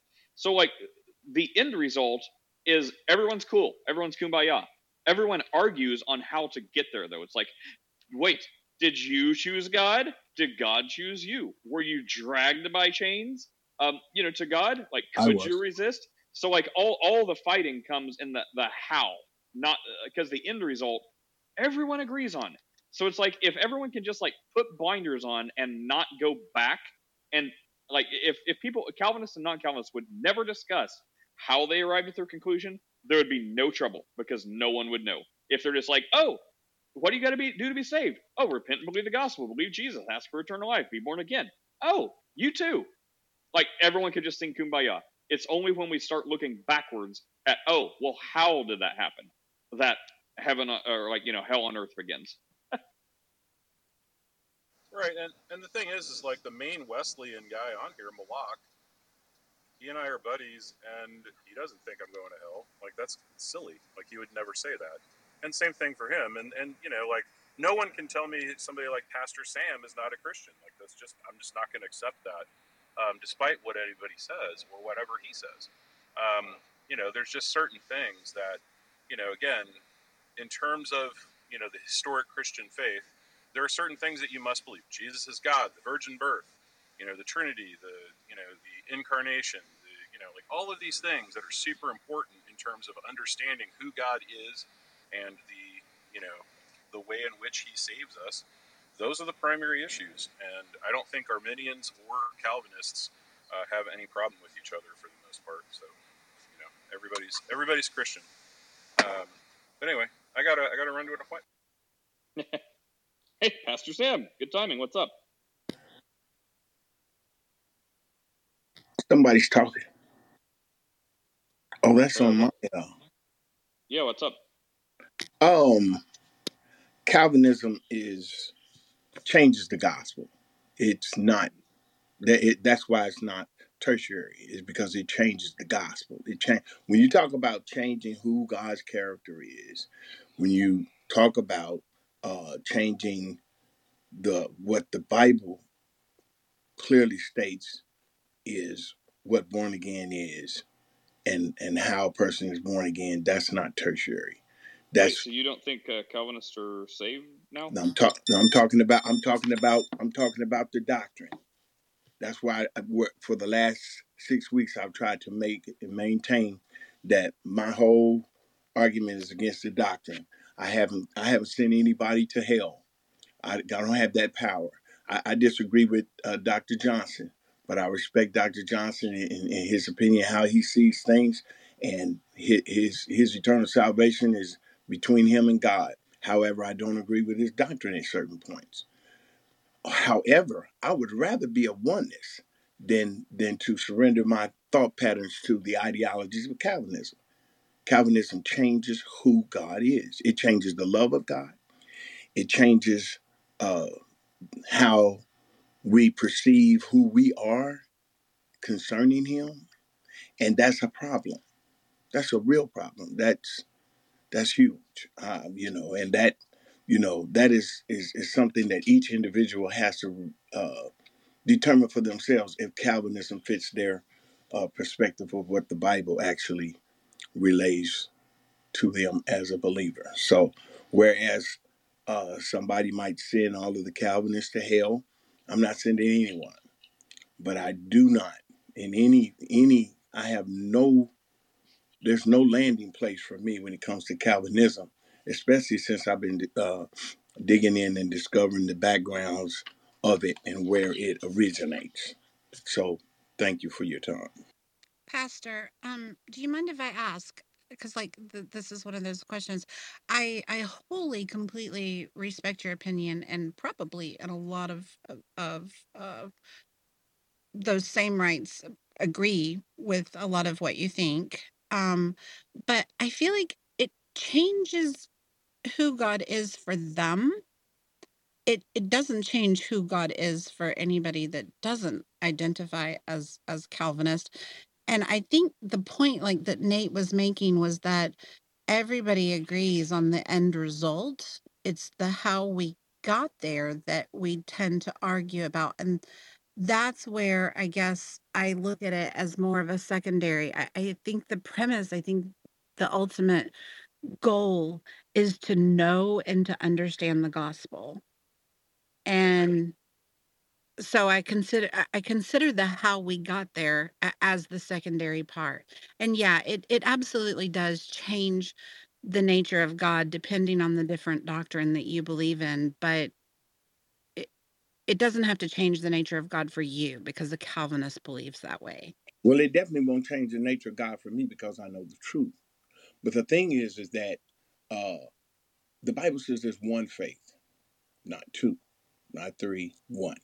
And Calvinism diverts from the one faith and causes people to believe something other than their faith should be in the blood of Jesus Christ and the cross.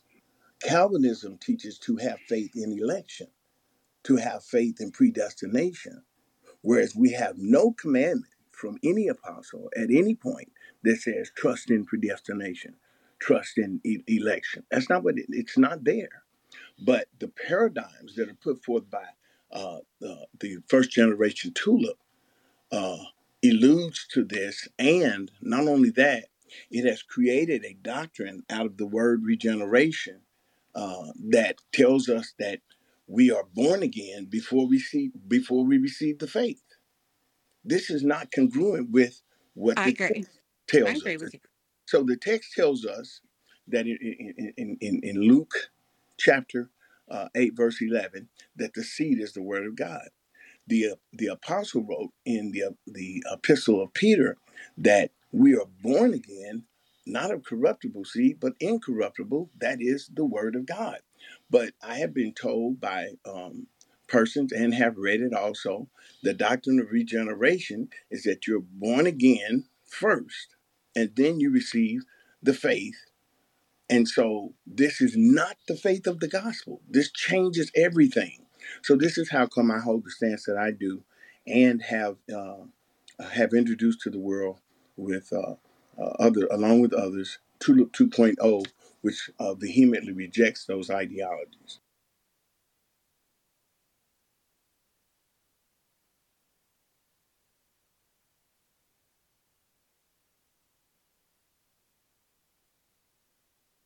Yeah, I Well, think what he's saying is, and I agree, is that the way the gospel is preached is not that what is the gospel, is the extent of how the gospel works. And this is something that I think I expressed to Sam before too. About my disagreements with Calvinism is just that the way they think, the way they frame it, how it functions, is not biblical. But the simplicity of the gospel, as far as the death, burial, and resurrection of Jesus Christ, yeah, sure, we all believe in that. But to what extent, or what is it doing? What's the functionality of the gospel? hey, Kevin.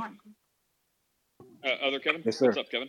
Oh, there's two Oh, Kevins. Kelvin. Kelvin, sorry. Kelvin. He Kelvin. has the little bit. That's the old way you spelled Kelvin. Kevin. That was Kelvin. Later on, they Oh, removed the L. Oh, well, I'm hello. old school. Hey, all right. What's up? Yeah, I was just listening. I'm at work, sorry, but the past 2 weeks I've been listening to. I've been listening in to Pastor Sam's room, and I just know about Calvinism. Even though it won't affect how I think and how Pastor Sam thinks, or people that really know the gospel and really believe in Jesus Christ, it won't affect our thoughts.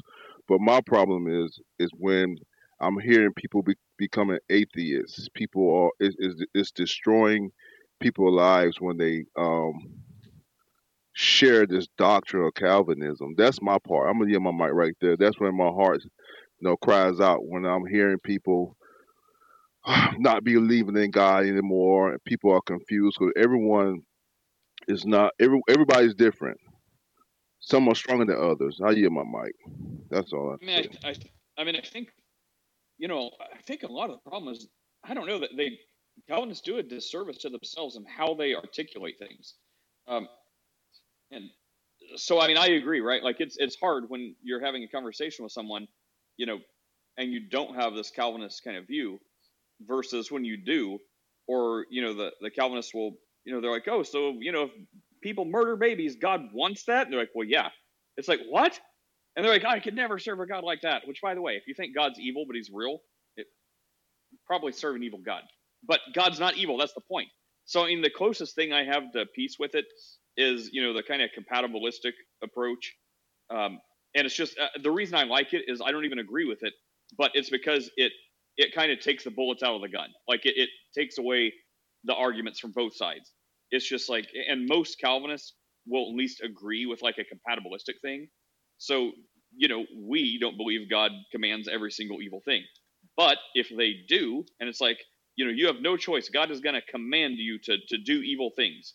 But in compatibilism, it's like, okay, well, look, if hypothetically in your worldview, God gave everyone free will totally and he did not command them to do evil actions, the result is they would do the same thing anyways. So when it's explained that way, most people can be like, okay, well, I don't believe, like me, I don't believe it. I disagree with it.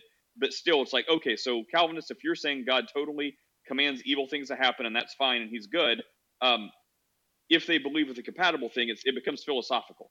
And it's like, okay, so you're saying even if God didn't totally command evil people to do evil things, they would end up doing the exact same things anyway, and they'll usually say yes. And it's like, okay, well, it's just philosophical, and it's not a point worth arguing at this point. Well, see, Anyway, that doesn't see from your standpoint of view, sinners are sinners. That doesn't affect God.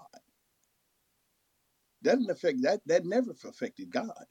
But when you are telling people that this is how God is, and this doctrine insists that this is how God is, and then when you ask a Calvinist, is this how God is?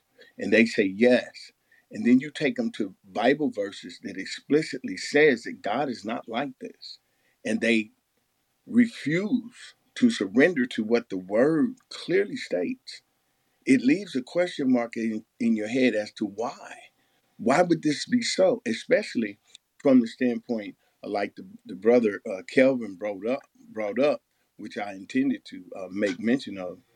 We have been seeing people who, from our standpoint of view, would have been just fine as believers, going on believing in Christ, loving Jesus, passing out pamphlets, talking about the love of God, and then they get involved with Calvinism, and Calvinism causes them to not see God any longer as a loving God, but as a hateful ogre, and then they become confused and leave the faith completely and began to teach other people that the faith is not even necessary because this is what Calvinism has explained to them. So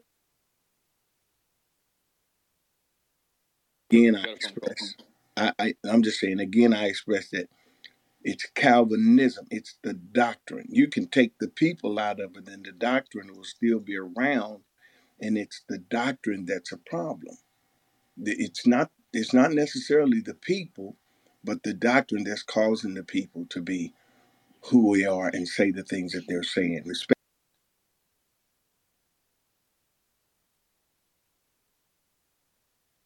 Well, doesn't seem like there's any Calvinists to give you a lot of pushback. Wait, far as I'm understanding this, there's no Calvinists on the stage. That is correct. Wow. I know a guy named Calvin. Yeah, Brandon's a Calvinist, bro. That's no longer true. I am reformed, so you have a reformed person now. Welcome, Jeff. Hello. Hey, I am following the Bible to as much as depends on me, live at peace with all men. What's up, Jeff? Did you hear the compatible thing? Would you agree with the compatibilism thing if you heard that? Yeah. I would. I would agree with compatibilism. I just came up because you guys didn't have any Calvinists on the stage, so I decided to come up and be one. Hey, Jeff. Jeff to the rescue. My friend Jeff. It's good, always good discussion, Nate. Take care, man. I see I got to go my room. All right, take care, Sam. Are you a 4-point Calvinist, Jeff, or are you fully reformed? Or Brandon, you are really low. I can't really hear you. Oh, let me see. Let me turn my thing up here. How many points? What about now? Man, you 4 point, 5 point, 3 point. Are you fully reformed? Yeah, I'm reformed. As far as limited atonement goes, I agree with limited atonement. My view of it is slightly different. All Calvinists aren't exactly the same. So like, are you like, I guess to be reformed, from my understanding, you'd have to hear like to all the 5 points. You'd be like post or all millennial, and you have to be like confessional. Yeah, I'm millennial. And you're confessional to a certain extent. I'm covenantal. So.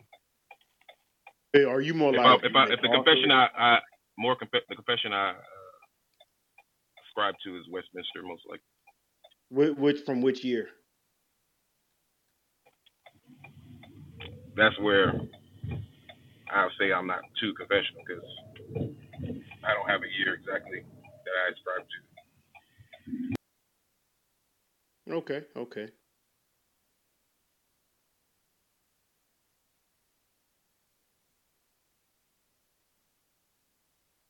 This has got to be like the calmest Calvinism discussion on this platform ever. So, I'd like to ask a question to Jeff. So, hey, Jeff, most of the Calvinists that I know in my personal life don't buy into limited atonement. They believe that Jesus died for everyone. So they will refer themselves as 4-point Calvinists. Do you think that 4-point Calvinists, they affirm everything but the L in the tulip? Do you think that they're really or true Calvinists? Well, I have a little bias because for a long time I was a 4-point Calvinist. And the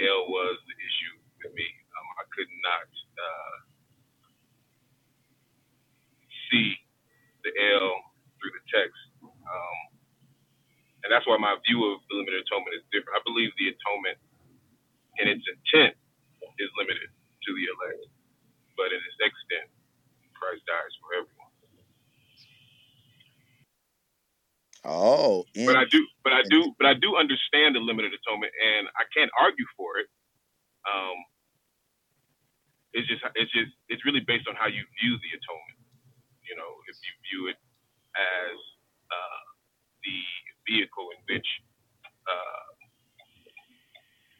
Christ accomplishes redemption, in a sense of, does he accomplish it in a perfect sense, as in everyone who he dies for are now sinless, have all their sins forgiven, even the sin of unbelief. So I do understand it.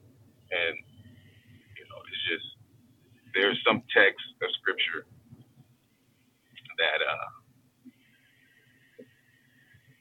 I not wrestle with, but just have a slightly different view on my limited atonement. Yeah, my criticism, Jeff, is although it's cleverly worded, the extent of Christ's death is he died for everyone, but the intent of Christ's death is that it's targeted toward the elect.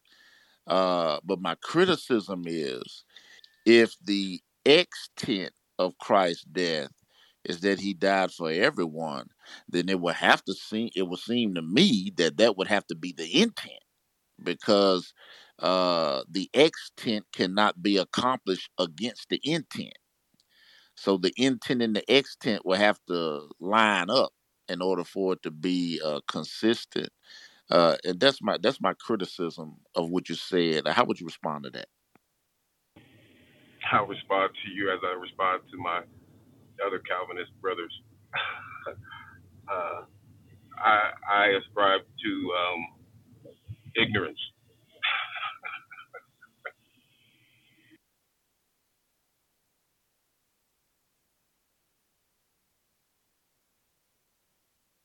Ignorance. Okay, I don't. Can you clarify? Meaning, I wouldn't be able to completely parse it out. So I'll parse out with these scriptures like this. Jesus clearly says that Christ dies for his sheep. That's the intent for me, right? He dies for his sheep. And then you have scriptures where it says that he is the propitiation for our sins, talking about the believers, but not our sins only, but the sins of the world. And so then you have the extent right there, as far as it can be applied to all peoples in the earth, in my view. Oh, okay.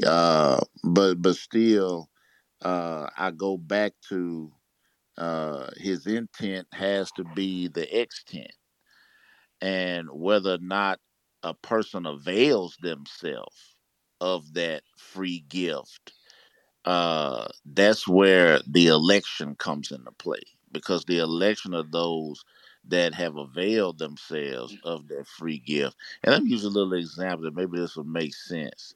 Let's say that somebody has offered to pay my mortgage off free and clear, but I make the decision, nah, I don't want to accept that. I'm gonna do this on my own. I don't need your charity. I don't need your handout. Forget you. You know, and I choose to go on about it myself. So I look at it kind of like that. Well, it makes me think of, like, was it Matthew 21 I was reading today, where, Jesus is talking about his death and resurrection and everything. He says, his blood's going to be poured out for the forgiveness of many, like from the lips of Christ, not for the forgiveness of all. His blood will be poured out for the forgiveness of many. So I would say that. Right.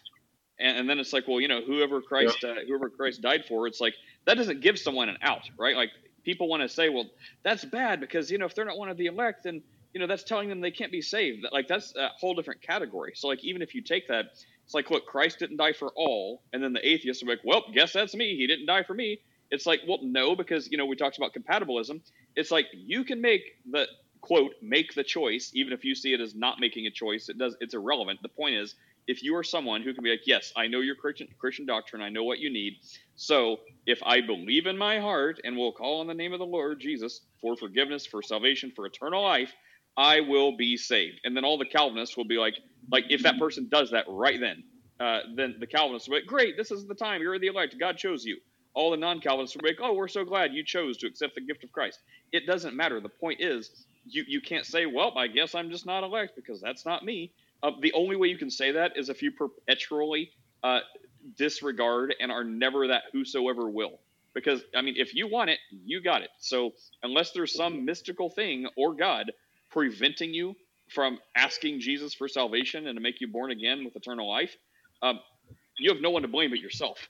Because even if God is pulling the strings behind your heart, in compatibilism, even if he didn't, you would end up making the same exact decision anyway to follow or not follow God. So it's not an excuse. It's not like saying, well, if God don't choose me, I guess that's just how it is. No, that's not the right time to make that argument. Right. Yeah, Nate. If you can, if it's there, if you want it, if you said, Nate, if it's there, if you want it, then it has to have been made available for you. So therefore, he died for the whole world. You see what I mean? Well, no, or he died for the forgiveness of many, and you are one of the many. So, like, if there's someone that, if there's someone that there's a lot of feedback, Jeff. If there's someone that God knows is never, not going to be elect or is never going to call on the name of Jesus, well, then that's clearly not someone Christ died for, and you can test that by perpetually, until they die.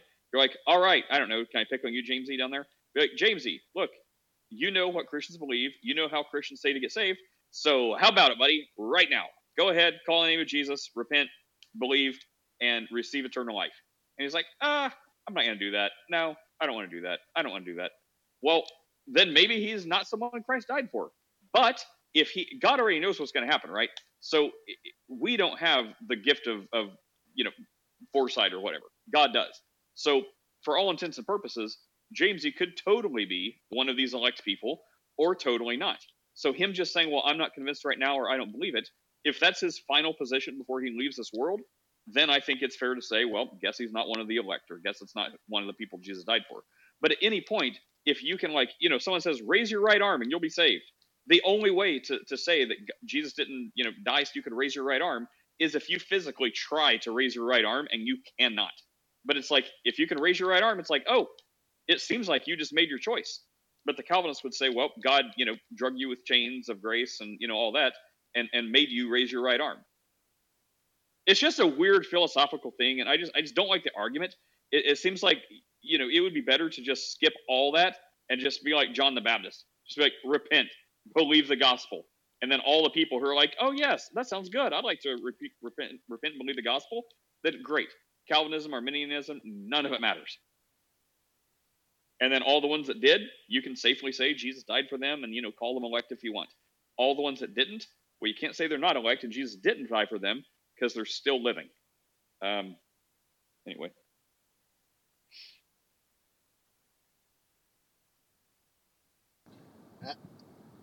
Rob, if it sounds like I'm trying hard to straddle the fence, it's because I'm not really taking any side. I disagree with the Calvinism doctrine, but I'm also sympathetic to those those that believe it. And it's compatibilism, right? Because that's where everything becomes. It's just this philosophical rat's nest, and I hate it. It causes way more contention than I think it should. But no, universal atonement. Okay, so in the words of Christ, right? He says his blood will be shed for the forgiveness of many.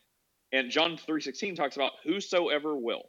So that's what that means. So no, I don't think Jesus died for every single person, because if he did, every single person would be saved. But that also doesn't mean it's like some like snobbery club. It means whosoever will. So if God always knew that, even if he didn't command or guide people's steps, there would still be people who rejected him, then that doesn't make God mean. It makes those people completely complicit and at fault. Because even if God didn't pass over them, they would have passed themselves over. Well, I guess one of the questions that it pertains to, I guess, for me, I guess, as it relates to assurance, is because sometimes I guess my view, I guess, as an Armenian, is you will get criticized because we'll say, well, y'all believe in a works based salvation because y'all don't believe, I guess, in a concept of eternal security. Um, but then, like, and I guess maybe I can ask Jeff this, is that as it pertains to being elect, do you, because you have perseverance, you have to, in essence, to know, I would say, that you're truly elect, you would have to, in theory, persevere all the way to the end to truly know that, because in essence, the faith that you have now, technically, you cannot really know that that's the real deal until the end, because it could be evanescent as of right now. Can you Yeah. say? I'm sorry. Oh no, go on. No, I was saying, like, technically, as of right now, can you truly know that you are the elect, seeing that every time we see a Calvinist, what we would say is backslide, only thing the reformers say, well, they went out from us because they weren't among us. By that stretch of the imagination, then what does it really even mean at that point? Like Uh, Tyler Vega. I think it's I don't know that guy, but I think it's a faith position. I mean, I think how people say, I know that I know that I know. A little more holiness there, but if you know that you know, I mean, I think really it's a faith position, right? So they'll say it's perseverance of the saints. The Lord is keeping me. Well, if you are one of the ones the Lord is keeping, then yes. But how do you know that you specifically are? I think it's just a faith position. You believe you are. No, but I guess that's my point. Like, but if God has Yeah, faith. elected you to be one of them, but the thing is, from our viewpoint, you respond by faith and you continue because it's a choice. From their viewpoint, you don't respond. God, he grabs and chooses you. Uh, so I guess that would be the fundamental. It's a fundamental difference.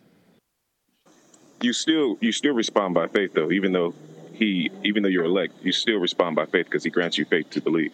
So you still respond by faith. So, but the difference is, in the instance like Tyler Vega, because he went out from among us, he never really responded by faith. If he continues in that state.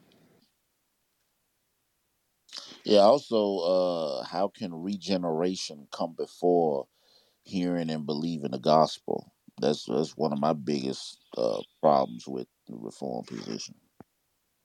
Well, I mean, don't they Sorry, I say couldn't hear you.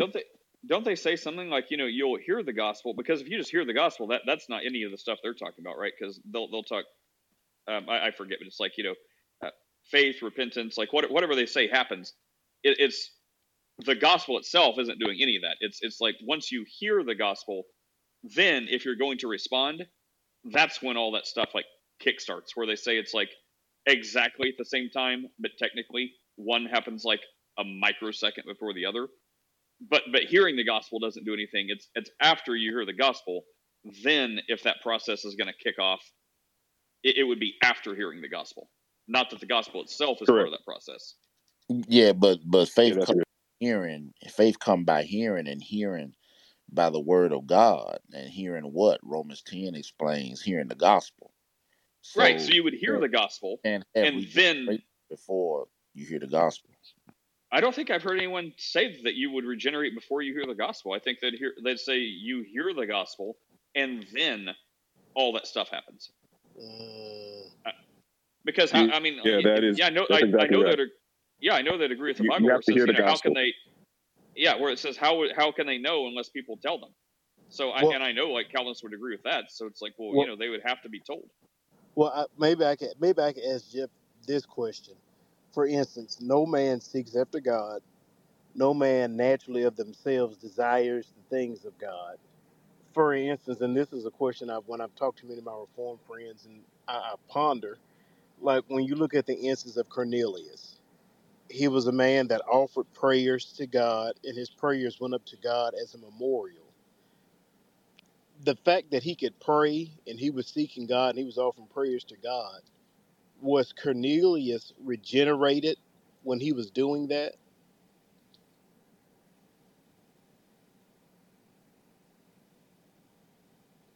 That's a question for Jeff, right?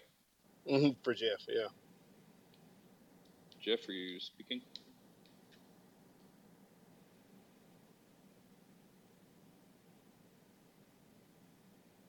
You may have to wait until he's available to speak.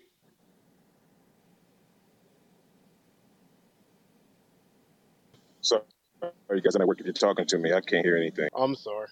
No, I was saying with Cornelius, he was offering prayers to God, so much so to the angel say, "Your prayers and alms have come up before God as a memorial." Was Cornelius regenerated when he was doing that?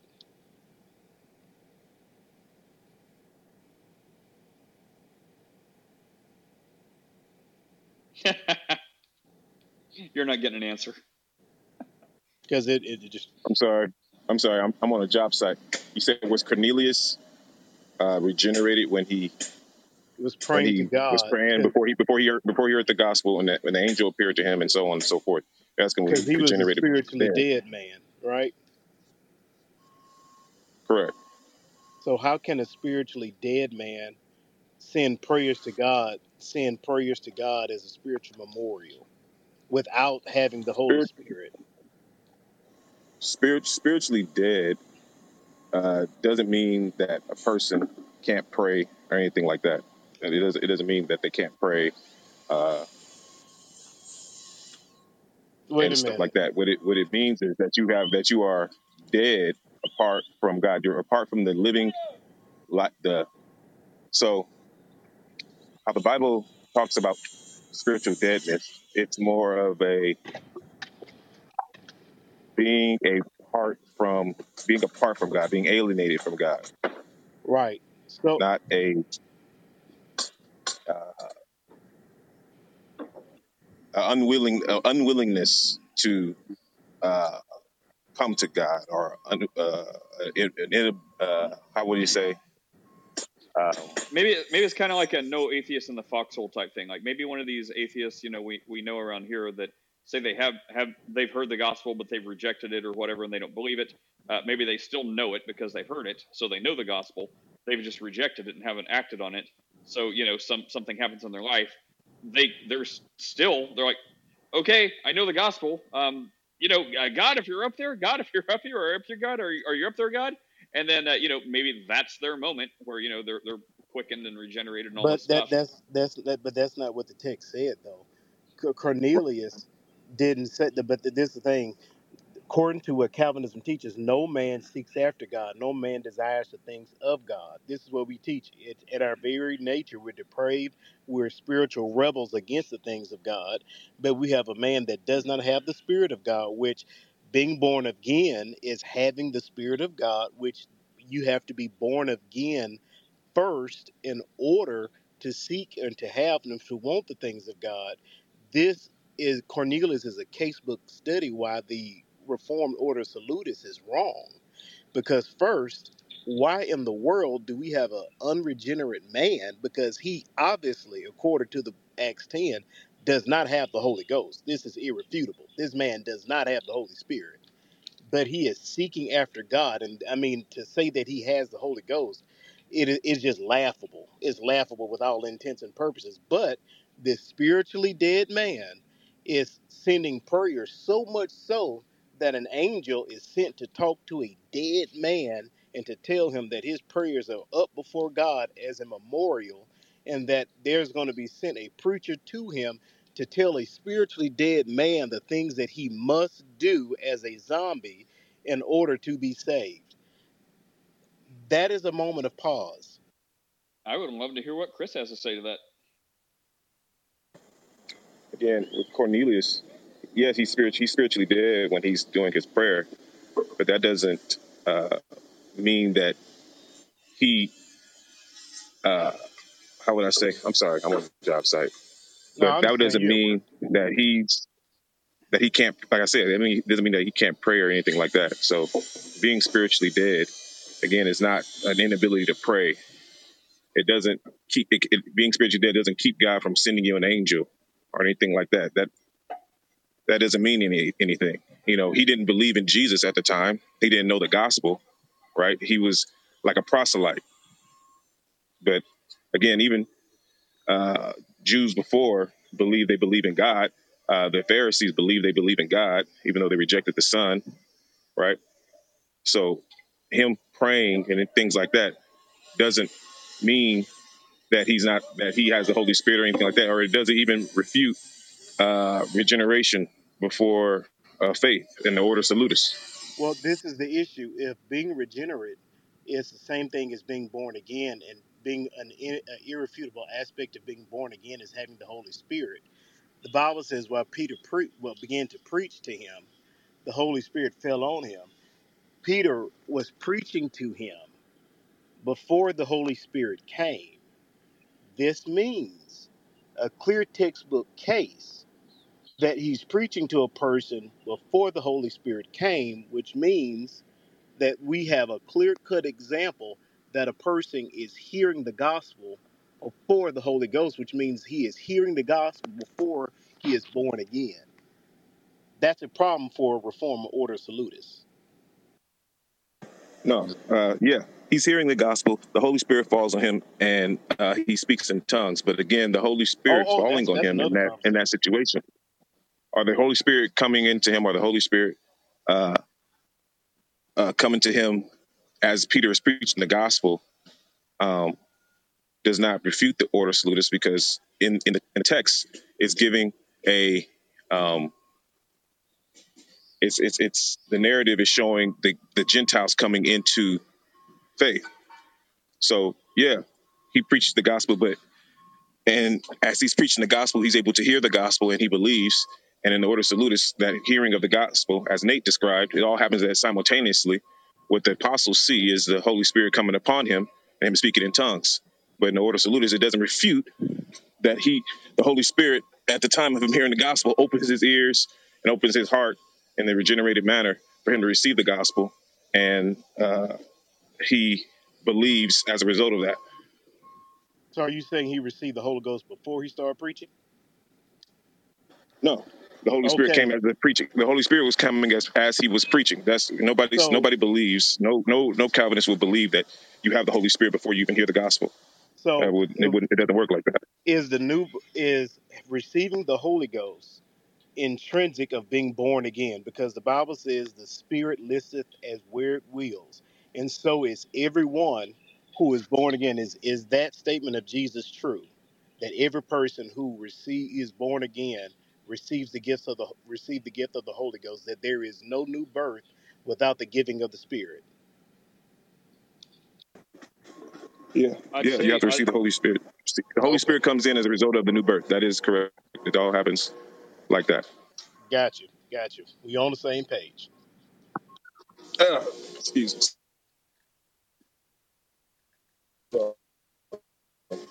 I was gonna say maybe define terms, but it sounds like Say it you guys again. are on the same. Or am I by myself?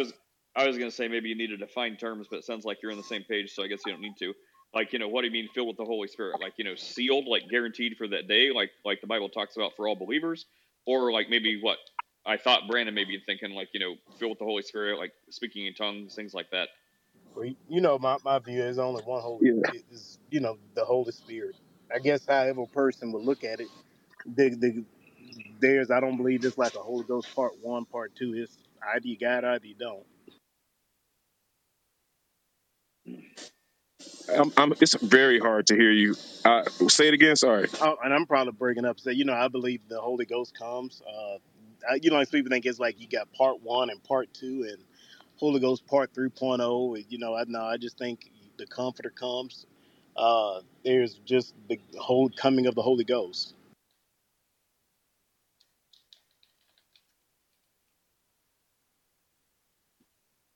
No, but I was just saying from everything I can see, I don't see. And I guess that would be the part because we obviously have Cornelius, a man that's seeking after God, and because many of the scriptures here, no man seeks after God. You wouldn't even want to. You wouldn't even have the desire to. But this is a very interesting, like, what in him? Because if it is he who gives you the will to do, where did he get that will to want to pray and seek after God? Because like where would he even get that desire to want to pray and do that and seek after God? And why would he even be going in front of God to even be like that. To me, it doesn't even make any sense. Well, that's because you're thinking that he's trying to seek after Jesus, or he's praying to Jesus, or something like that. It It went doesn't to describe. It God. doesn't say that. It says it doesn't say that in the text. It just says that he was praying. So again, every man desires, in a sense, to seek after God. That's why we have all kinds of religions. They're seeking after No man God seeks in a after sense. God. But no man, in a sense, I said again, in a sense, they seek after God. No man Um, seeks after God. I said in a sense. I The understand Bible in the sense says that no man that you're seeks referencing, after that God. Paul is talking about, in a sense that I don't know if I'm breaking up or not. Um, but no man seeks after God in the sense of no one comes to Christ, no man seeks after Christ, and things like that. But seeking after God is an overall thing that men do, which is try to come up with their own gods and so on and so forth. Cornelius, being a proselyte, uh, was praying to God, as all the Jews were at that time, and the Lord decided to send him an angel to ask for Peter to come to preach him the gospel, and so that's what happened. And then upon hearing the gospel, he believed because he heard the gospel. God opened his ears and his heart to the gospel as Peter's preached it, and he believed. So how could he believe and he hadn't received the Holy? So again,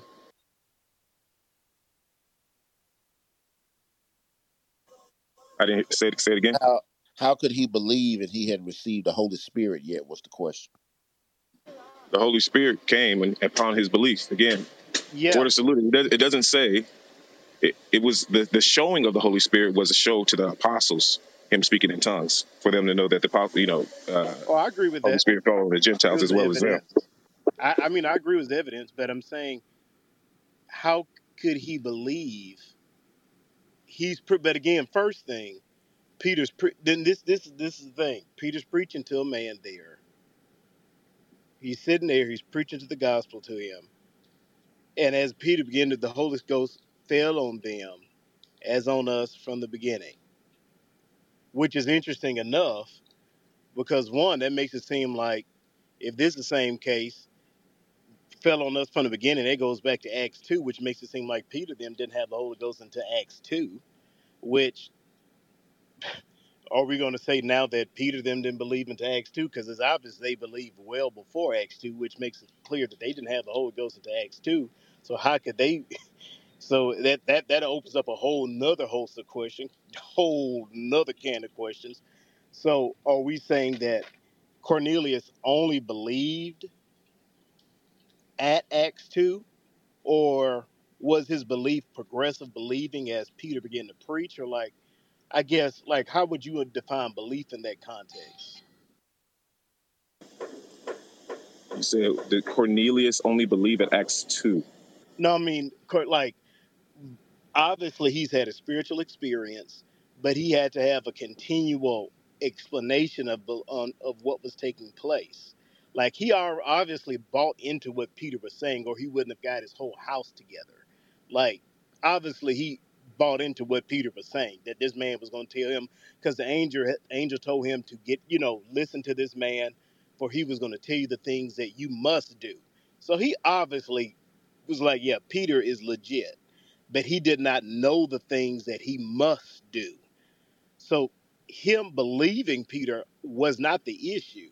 He already had faith that Peter was going to tell him the truth. He just didn't know what he had to do. So it was the what that had to be explained to him. So I don't think what is the issue that him believing, or was it the issue that he needed to know the what, I guess. Okay, so you're saying he had faith in what, the gospel? Or are you saying he had faith No, in I'm saying Peter to tell the message, or what are you saying? I'm saying he had faith that Peter was going to tell him what was needed to be explained to him. He just did not know what the entire picture was. He understood that there was something he was I'm, missing. I'm sorry, wait. So are you positing that he knew the gospel already? He just didn't No, know what to no, do after believing the no, gospel? no. I'm not saying he knew the gospel. He understood there was Okay. something he was missing. He had a spiritual experience, but that spiritual experience was not enough. He knew there was, the angel told him that there was a man that he had to tell him the things that he must do. And this is why the scripture said that as he began to listen, Peter began to preach to him, tell him about the things concerning the gospel of Jesus Christ. That's when the Holy Spirit fell on him. The things, but I'm not saying it's not at that moment that he decided to not just start to believe him. I'm saying he was believing Peter from the moment all this had begun to take place. But at that moment, he began to preach that all of these things began to start to finally fall in place. He had heard just enough that allowed him to receive the Spirit. But I'm saying, obviously, his heart had been in the place of believing since all this had begun. Yeah. Okay. Give me a second. I'm about to be silent for a few minutes. I gotta straighten these guys out here, make sure they're doing the right thing, and I'll be No, right back. I'm about to move in for a minute also. Yeah, Yeah. well, we can call it. I have to also run and get some stuff done, but it was a good discussion. I liked hearing it. I'd like to hear you guys continue. If you'd like, jump on the Discord server, and we can touch base there. But yeah, click that link at the top, and you can keep tabs on us. And Jeff, I don't think we met before. It was good to meet you. All right. Well, catch you all later. Have an awesome Friday, awesome weekend. See you next time.